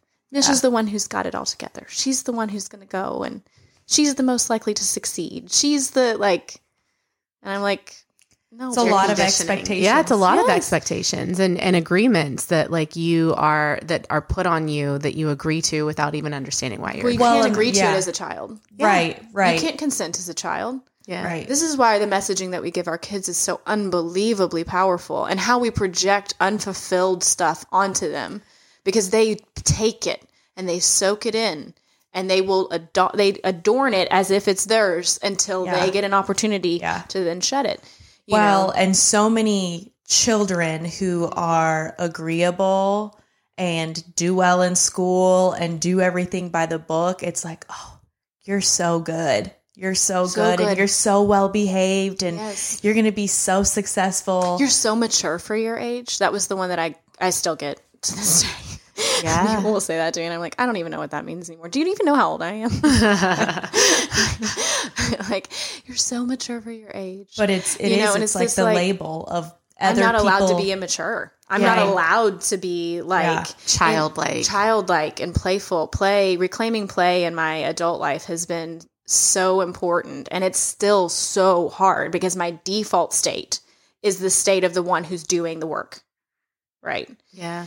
So yes, I did a couple of years before psychedelics where I was in the space of being aware of what the deep stuff. Like, okay, we're getting into the meat now. Like, I'm coping, I'm using something there, I'm avoiding. Right. And so I'm doing that work and I'm getting really clear on, just looking, okay.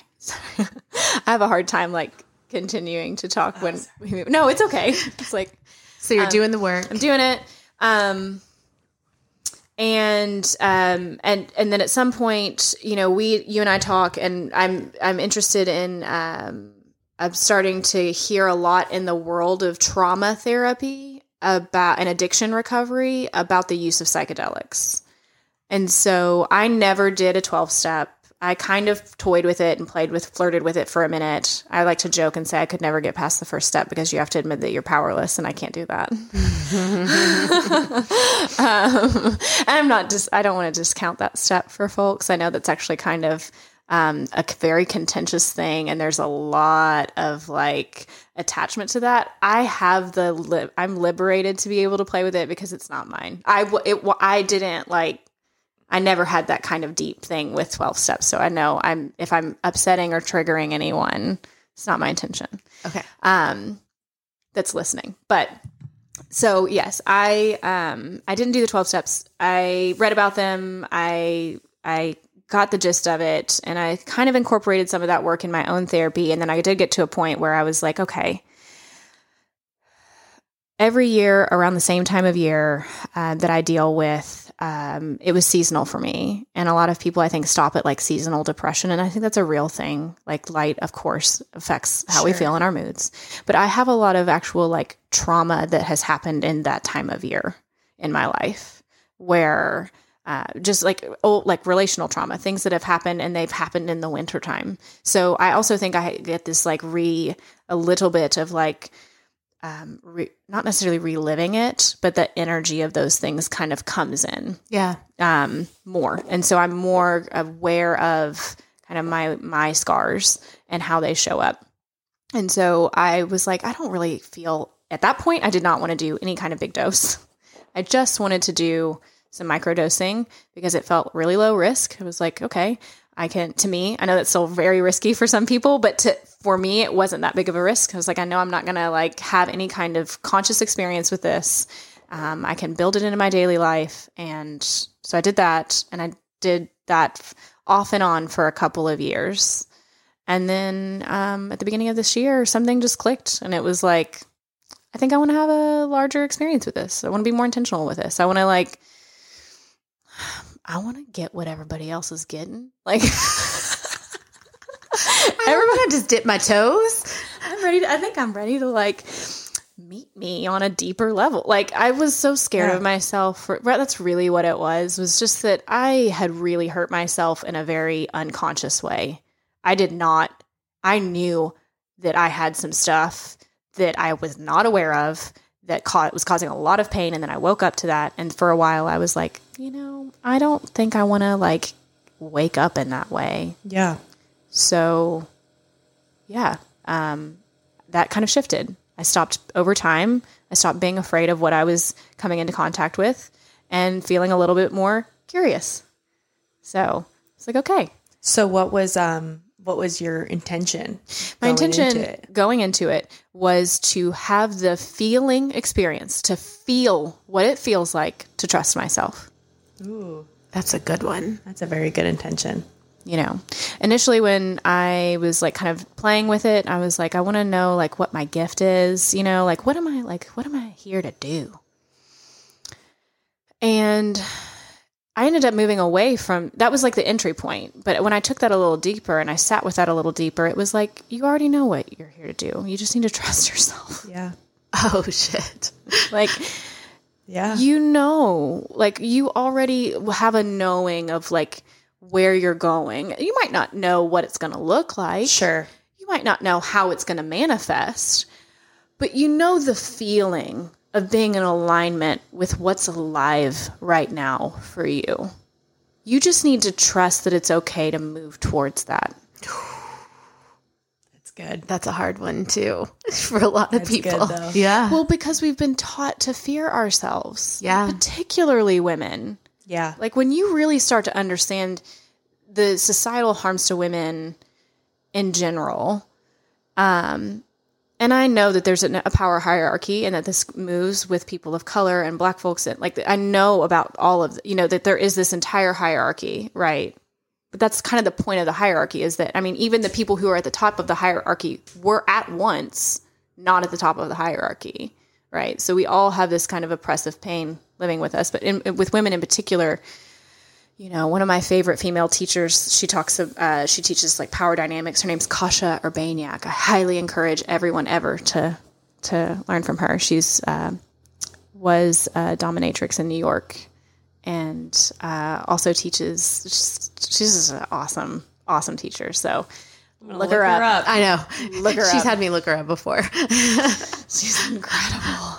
She says, what's the easiest way to control a woman? Teach her to control herself. Right. I know. You want to talk about like mind blowing.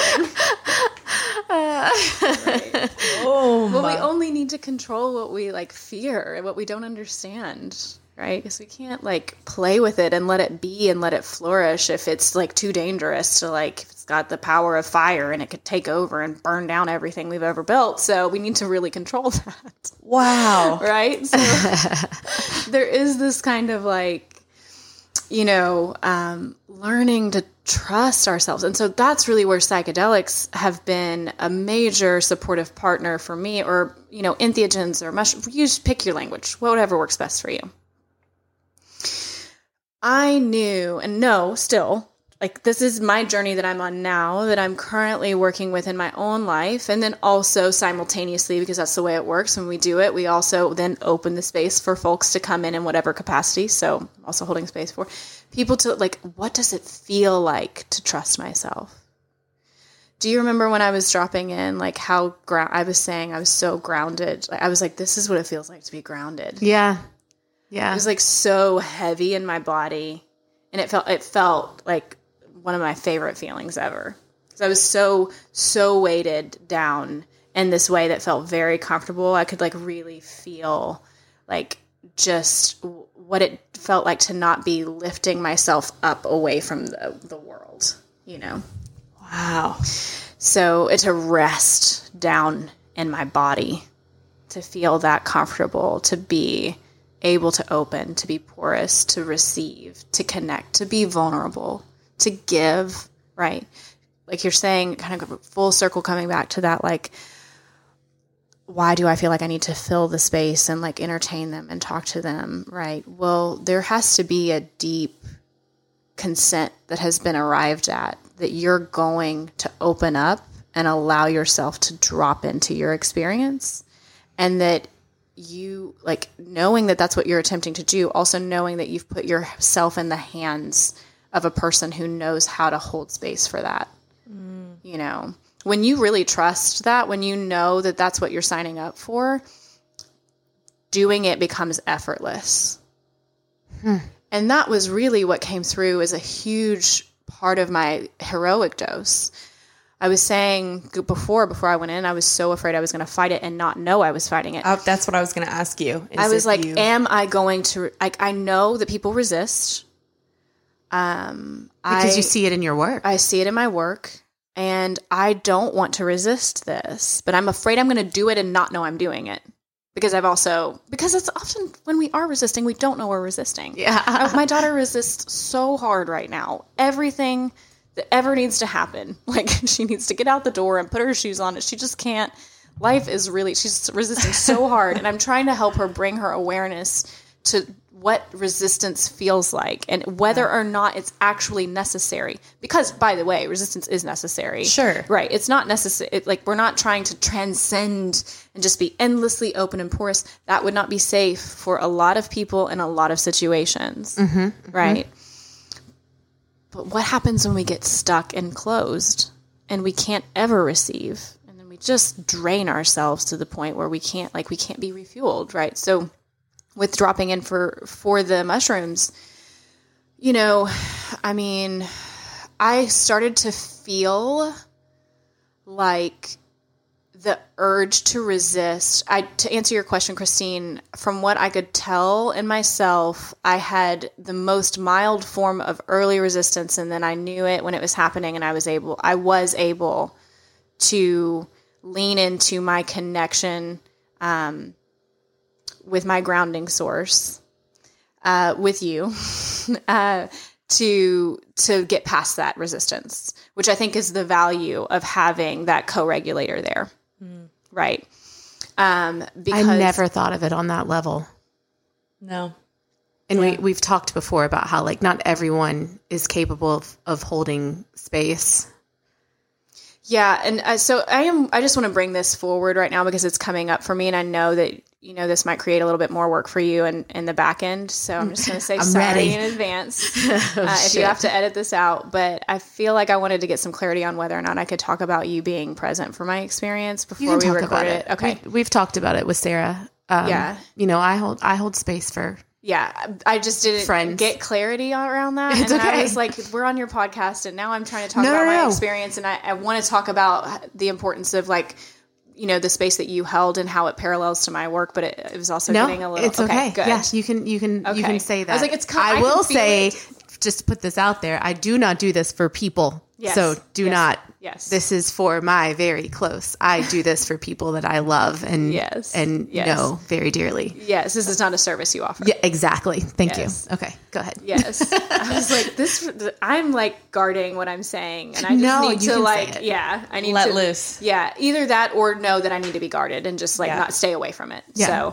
So, okay. So essentially, do you remember when I was dropping in and I was talking to you and I was saying, what did I keep asking you? Do you know what I mean? Or do you get what I'm saying? Or do you understand what I'm saying? Like, and I kept saying it. Or like, does this make sense? Does this make sense? Does this make sense? Does this make sense? And I kept saying it to you. I do say that all the time. It came up. Yeah. And I was like, I'm not trying to make you feel like I don't think that you can understand me. What I'm actually trying to do is I'm trying to hold your hand verbally. I knew it in the moment when I was doing it. I was like, I'm reaching out for connection. You're a touch point for me right now because this is getting really intense internally, and I'm trying to sink into it and drop in. And I'm also talking about the experience, which is pulling me back out of it. And so I'm trying to reach back out to you so I can drop back in. It was this really interesting, mild resistance, and I was getting real giggly and just like, okay, it's coming. Just get quiet. And so I knew at some point I had to stop talking and just go in. And so, I mean, I did. I just made like a conscious choice. I was like, okay, I've got to go in now. That was it. Like, I've got to go in now. I remember feeling like I needed my solar plexus to be really free so I could breathe more easily. I keep sitting back from the microphone. I'm sorry. So I needed to open that space up. So I was very reclined. I am a body worker, so you're going to see me talk about the body and how it's just my language. So it really helped me get past this pressure valve of protection, right? So the solar plexus a lot in that area is this ego center, right? So I needed to help soften that area so I could get down into my pelvis, into my sacrum. And, you've got your root chakra right at the base there. And that's really your foundation. You're softness, where your safety, you feel your safety, right? So I needed to be able to connect fully through that channel. And so I got myself into a position where I felt like I could do that with ease. And then I just let go, I let go into, and that was really there's this nuance with language that we talk about with psychedelics. Sometimes where it's that kind of, we'll play with it, like Timothy Leary and the, what was it? Drop out and tune in, right? Yeah. That type tune of in, turn on and drop out. Yeah. So a similar thing. What came up for me about surrender was that, and I am using my practice. So yay, this is how it's getting integrated in. The importance of shifting our attention whenever we're attempting to surrender. So moving our attention towards what we're attempting to surrender or let go into, rather than what we're trying to let go of. Because when we put our attention on the thing we're trying to let go of, we reattach to the thing. Wow. Our attention is back on it again.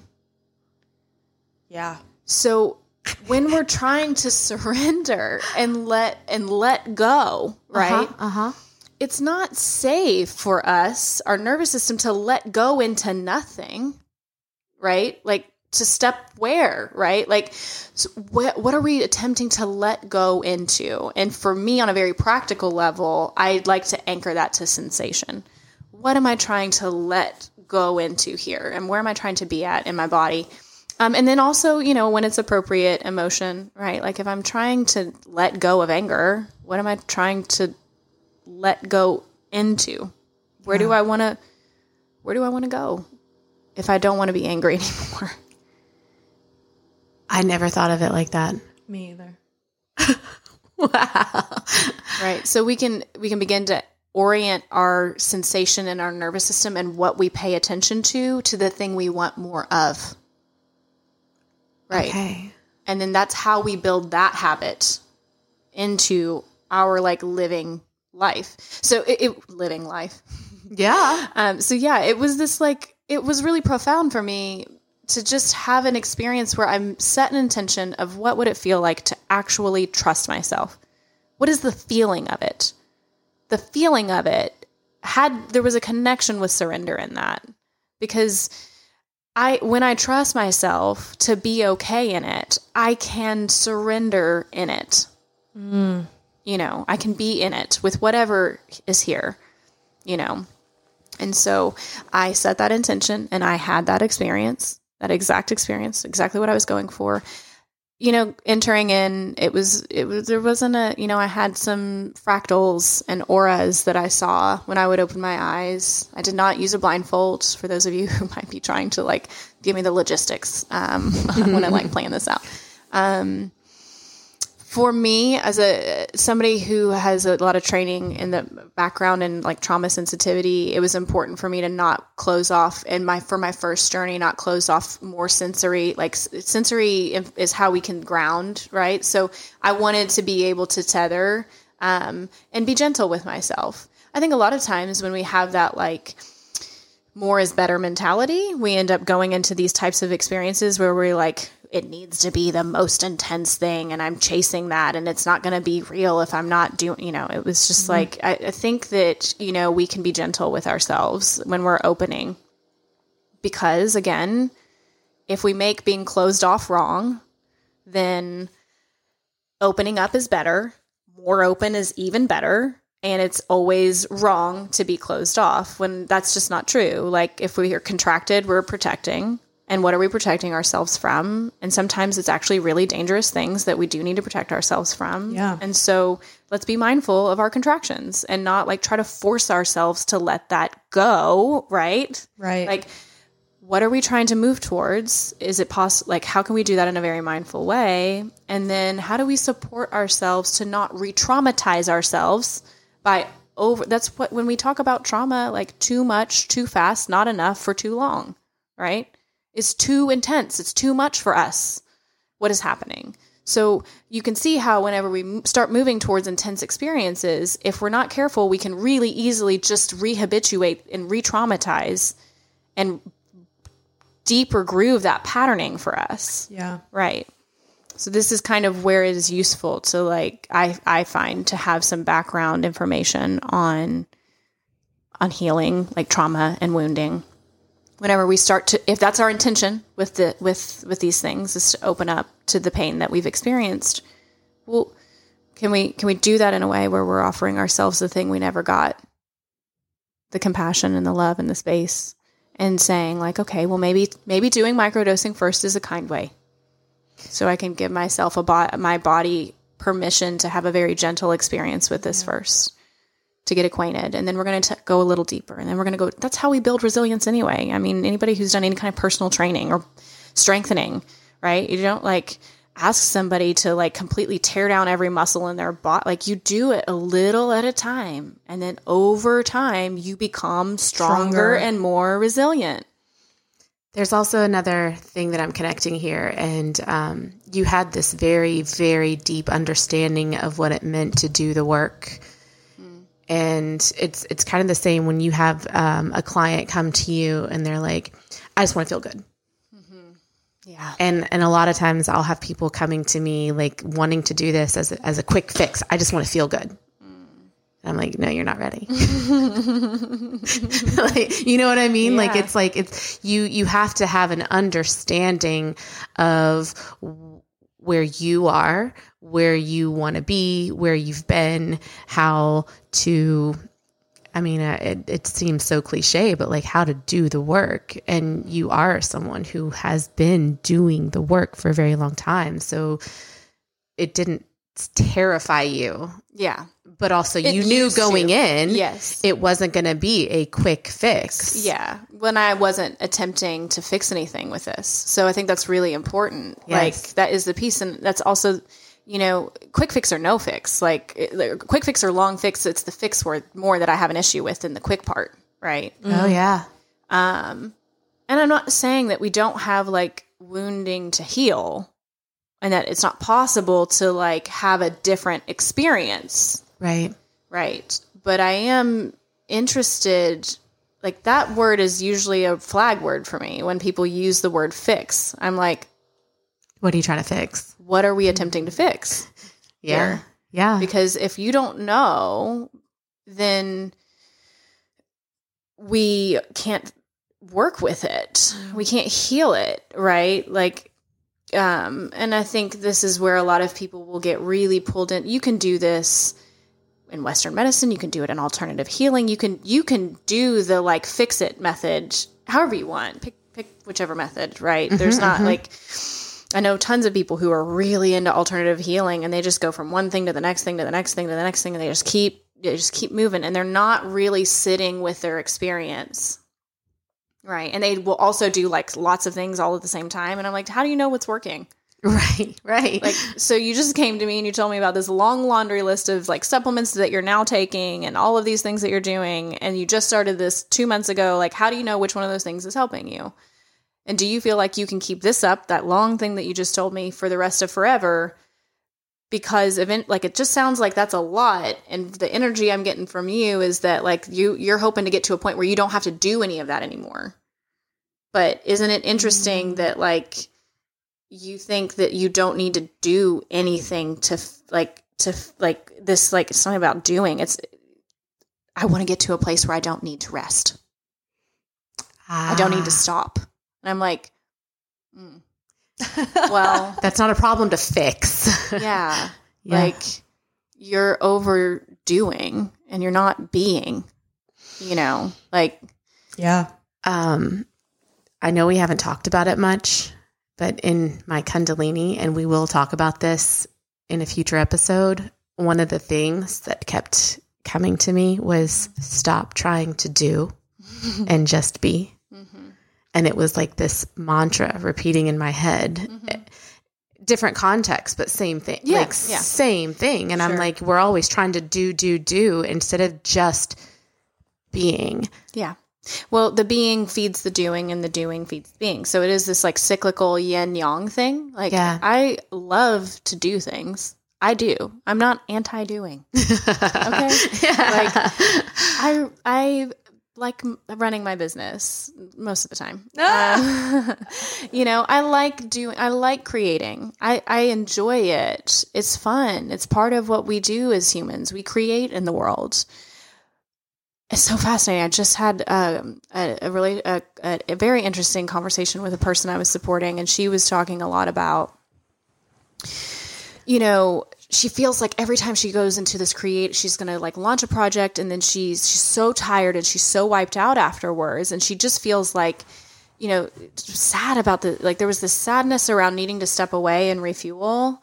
And that, and I was like, I feel like there's this productivity conditioning coming through right here, that like you're in this space of not feeling like you can give you kind of feel sad that you have to rest after you've done. I was like, you're creating, like, like it's like giving birth and growing a baby. Like you create a life and then you bring it into the world and you're fucking tired. It's exhausting to give birth. It's exhausting to create and like bring into being something. Of course you need to step away and like rest and connect with what does this thing need from me now, and what's freed up, and what can I do? Like you need space to stop the doing so you can actually connect with whatever is next is coming is going to come. Yeah. Right.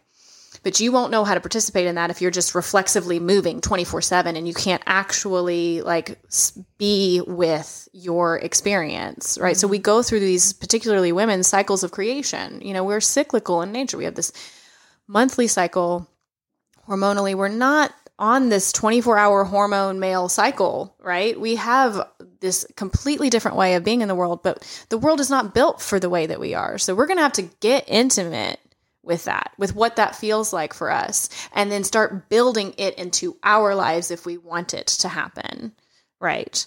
So I'm not going to create the way that like I've been taught creation is supposed to look, that men create in this world. They're in a different body. They have different hormones. They have completely different, like, they are having a very different experience than I'm having. I never thought about that either. So many. I know. So you get, but when this is what rest provides us. Yeah. It's clarity, space to drop in with what's here right now and to be real about that, right? Or to trust ourselves. to learn how to trust what our body is telling us. Yes. Yeah. Yeah. But you can't trust what your body is telling you if you can't even hear it. Right. You know, if you can't hear yourself. And then if you haven't been hearing yourself, when you do start to hear yourself, of course you're going to second guess it. Yeah. Right. Because you don't know that it's you. It's like you don't even know if it's useful. You've been taught to ignore it. Oh, shit. The whole messaging is like, what you are feeling is not important here. It's what everybody else is feeling and all about their experience. And then as soon as you can caretake and caregive them into a space where they're all fine and happy and their needs are met, then you'll be happy. That's never going to happen. You lovely servant woman, you. That's never going to happen. It's like, no, that's not at all. That's not possible to do without burning out the fuel source. Sure. You know, we all have to refuel each other, you know, and for us to get really clear and own our needs. And in my experience, that's really easy to say and really challenging to do. Mm-hmm. And we need lots of validation and lots of being witnessed in our rest. That's the value. You know how validating it is to have somebody, like, how many people in your life can you sit with in a room and have them be present with you for 60 to 120 minutes and have all of the attention be completely on you? Very few. Right. That's what I do. Right. Like, I know. I'm like, there's a lot of give and take, even in like the relationships that I have that I love. There's a give and take. Yeah. But are you actually taking? Oh. Because if you really struggle to receive in its purest form, how good do you think you're doing it outside of there? When the container is built for it and is like designed, and I'm telling you, like, how is this feeling to you? Do you want me to make this warmer or colder? Would this feel good on your face? How about this heat on your back? How about this pressure? Can I sink in a little bit more here? And I'm not doing that much dialoguing. I'm feeling a lot of that out, but that's the internal thing I'm doing with you for an hour. I'm literally just like, what would feel delicious for this being on my table for an hour? And we're going to do that. And we're going to move into it. And how does that work with like deeper work? Because, you know, I like do all of the, I can talk about the modalities, but modalities bore me to tears, to be quite honest with you, because it's all just a tool to get in. So I have all of the little, you know, magic tricks, the different things I can do, right, to like make it luscious. But that's really the meat of it, you know, trying to get people to understand, again, you want to let go of pain as a habit? Well, let's have some pleasure, shall we? Let's let go into pleasure. We're going to pay attention to what feels good for the next hour. And at the very best, if we can't locate what feels good, how about what feels neutral? Right? And we're going to work at noticing it. And because the more that we notice it, it's like the lifeblood of the thing. It fuels it. And then it's a practice. And then we notice it more outside. Yeah. And then when we notice what feels good, we can move towards what feels good. Right? Like, it is this very subtle but powerful, you know, simple but challenging. Practice of like healing this kind of like on a very like body level. Yeah. Right. Yeah. Yeah. So kind of going back to that, like, how many people in your life can you just go to and say, I need you to like put your attention on me and like, I want to receive what feels good to me without concern for, and you know, the thing that you have to trust in your partner that most people can't trust in an intimate partner is that your partner will uphold their boundaries. Right? So we pay someone because the act of the exchange of the money is like, there's a consent in that, right? Like, yeah. I'm giving you this. This is my gift. This is my, you know, that's my exchange. And now in exchange for that, you're going to give me this for the next however long, right? This is what we've agreed upon. And I've said that because this is how much this costs me for this amount of time for me to do this, this is how much I need you to give me. And we've agreed on it. So now we're in a place of, at the first place of consent. And now we just keep arriving at consent through the whole thing, right? So in order for us to continue to arrive in that place, it's not something you just give me by signing a liability waiver. Like, consent is an energy, right? So there's this like deep exchange of like, and now I'm going to put my attention on you. And if we get to a point where I can't do that, I will tell you. And that's where you trust me to uphold my boundaries, right? Mm-hmm. So you can, like, you know that like once you trust that if I'm taking care of myself, you can let go, right? All right. So we gotta wrap this up. Yeah. Because our phones are dying. But it makes me want to go back into embody in a different way, because I've talked about that in an episode before where when I first went, I was not in a place where I could understand what I was doing. And now I feel like I've done a lot of work to where I can. Mm-hmm. How can our listeners who are near you find you? And if they aren't in Louisville, Kentucky, if they aren't local, how can they find something like this? Yeah, that's a really good question.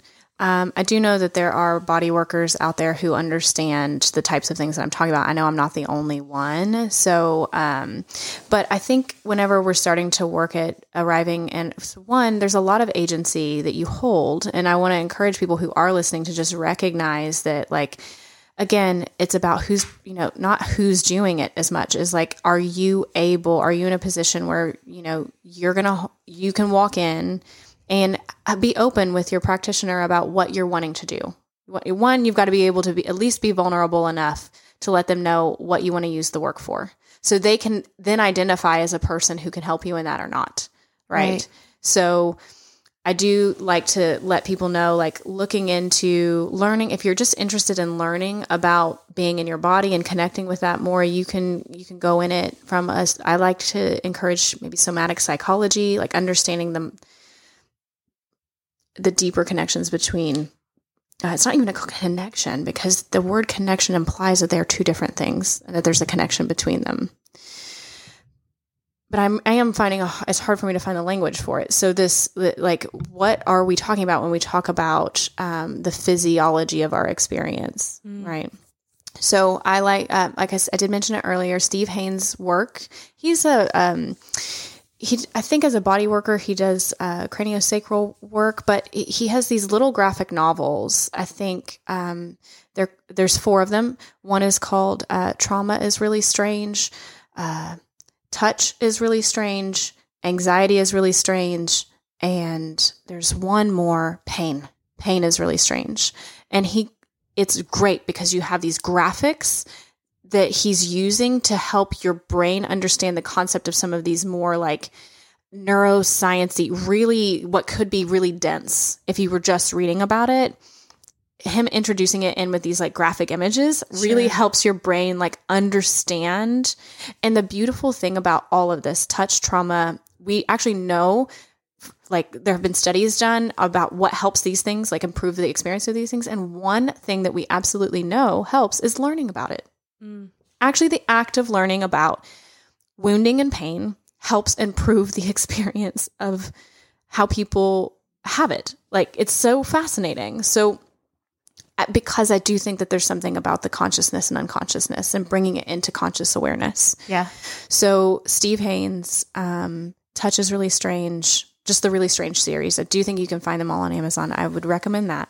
As far as working with me, I am local here in Louisville. I have me and 2 other therapists in our studio, and Embody.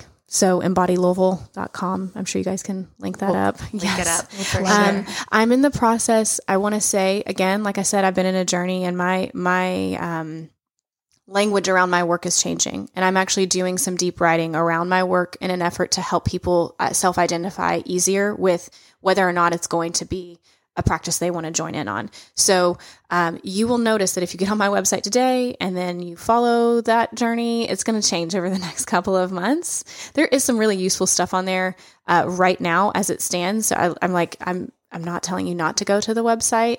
You might find that it doesn't flow super smoothly, and there might be some areas where it seems a little repetitive or redundant, and that's because I've been building this website over the years, and it didn't all come together at the same time. So with that being said, you might find some helpful stuff on there. You can book appointments with me and Molly and Erica on there, and like I said, I will be starting a podcast. So if you found this useful in any way, shape, or form, that's going to be, I hesitate to say a date because we're working on it. Do you have a name? Yeah. So it's called In Touch. Yeah. So, and the tag is meeting our experience together. So we're really just learning how to like be with what's coming up for us. And In Touch, of course, there's that nod to touch there. And we're going to just be exploring that a bit more.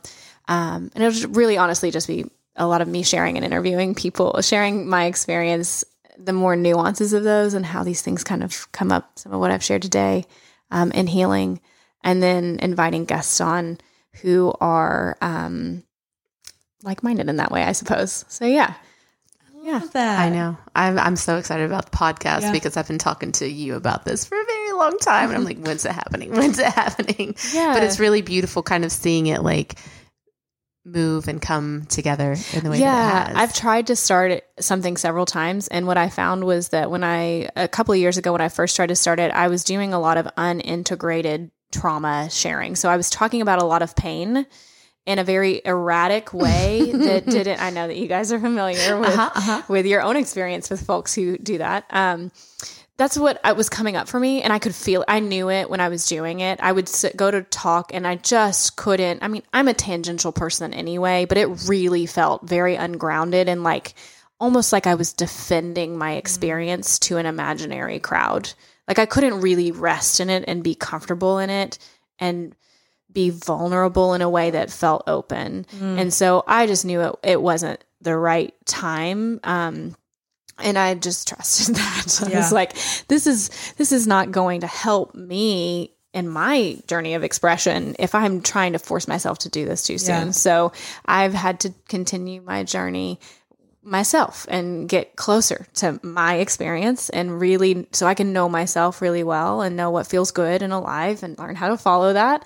So I don't keep accidentally hurting myself. Well, and it also sounds like, somebody near and dear to us said this to me and it made so much sense. Like it sounds like you've alchemized that pain. Yeah. So, and I think that that's the difference is realizing you know how to do that now. And that's what can be shared. So yeah, I can do that now in a way where I'm not asking for the approval of people who can't give it to me anyway. Yes. Like, I love that. They are not going to, people can't give me what I was doing before. I was clearly seeking something and I wasn't going to get it there.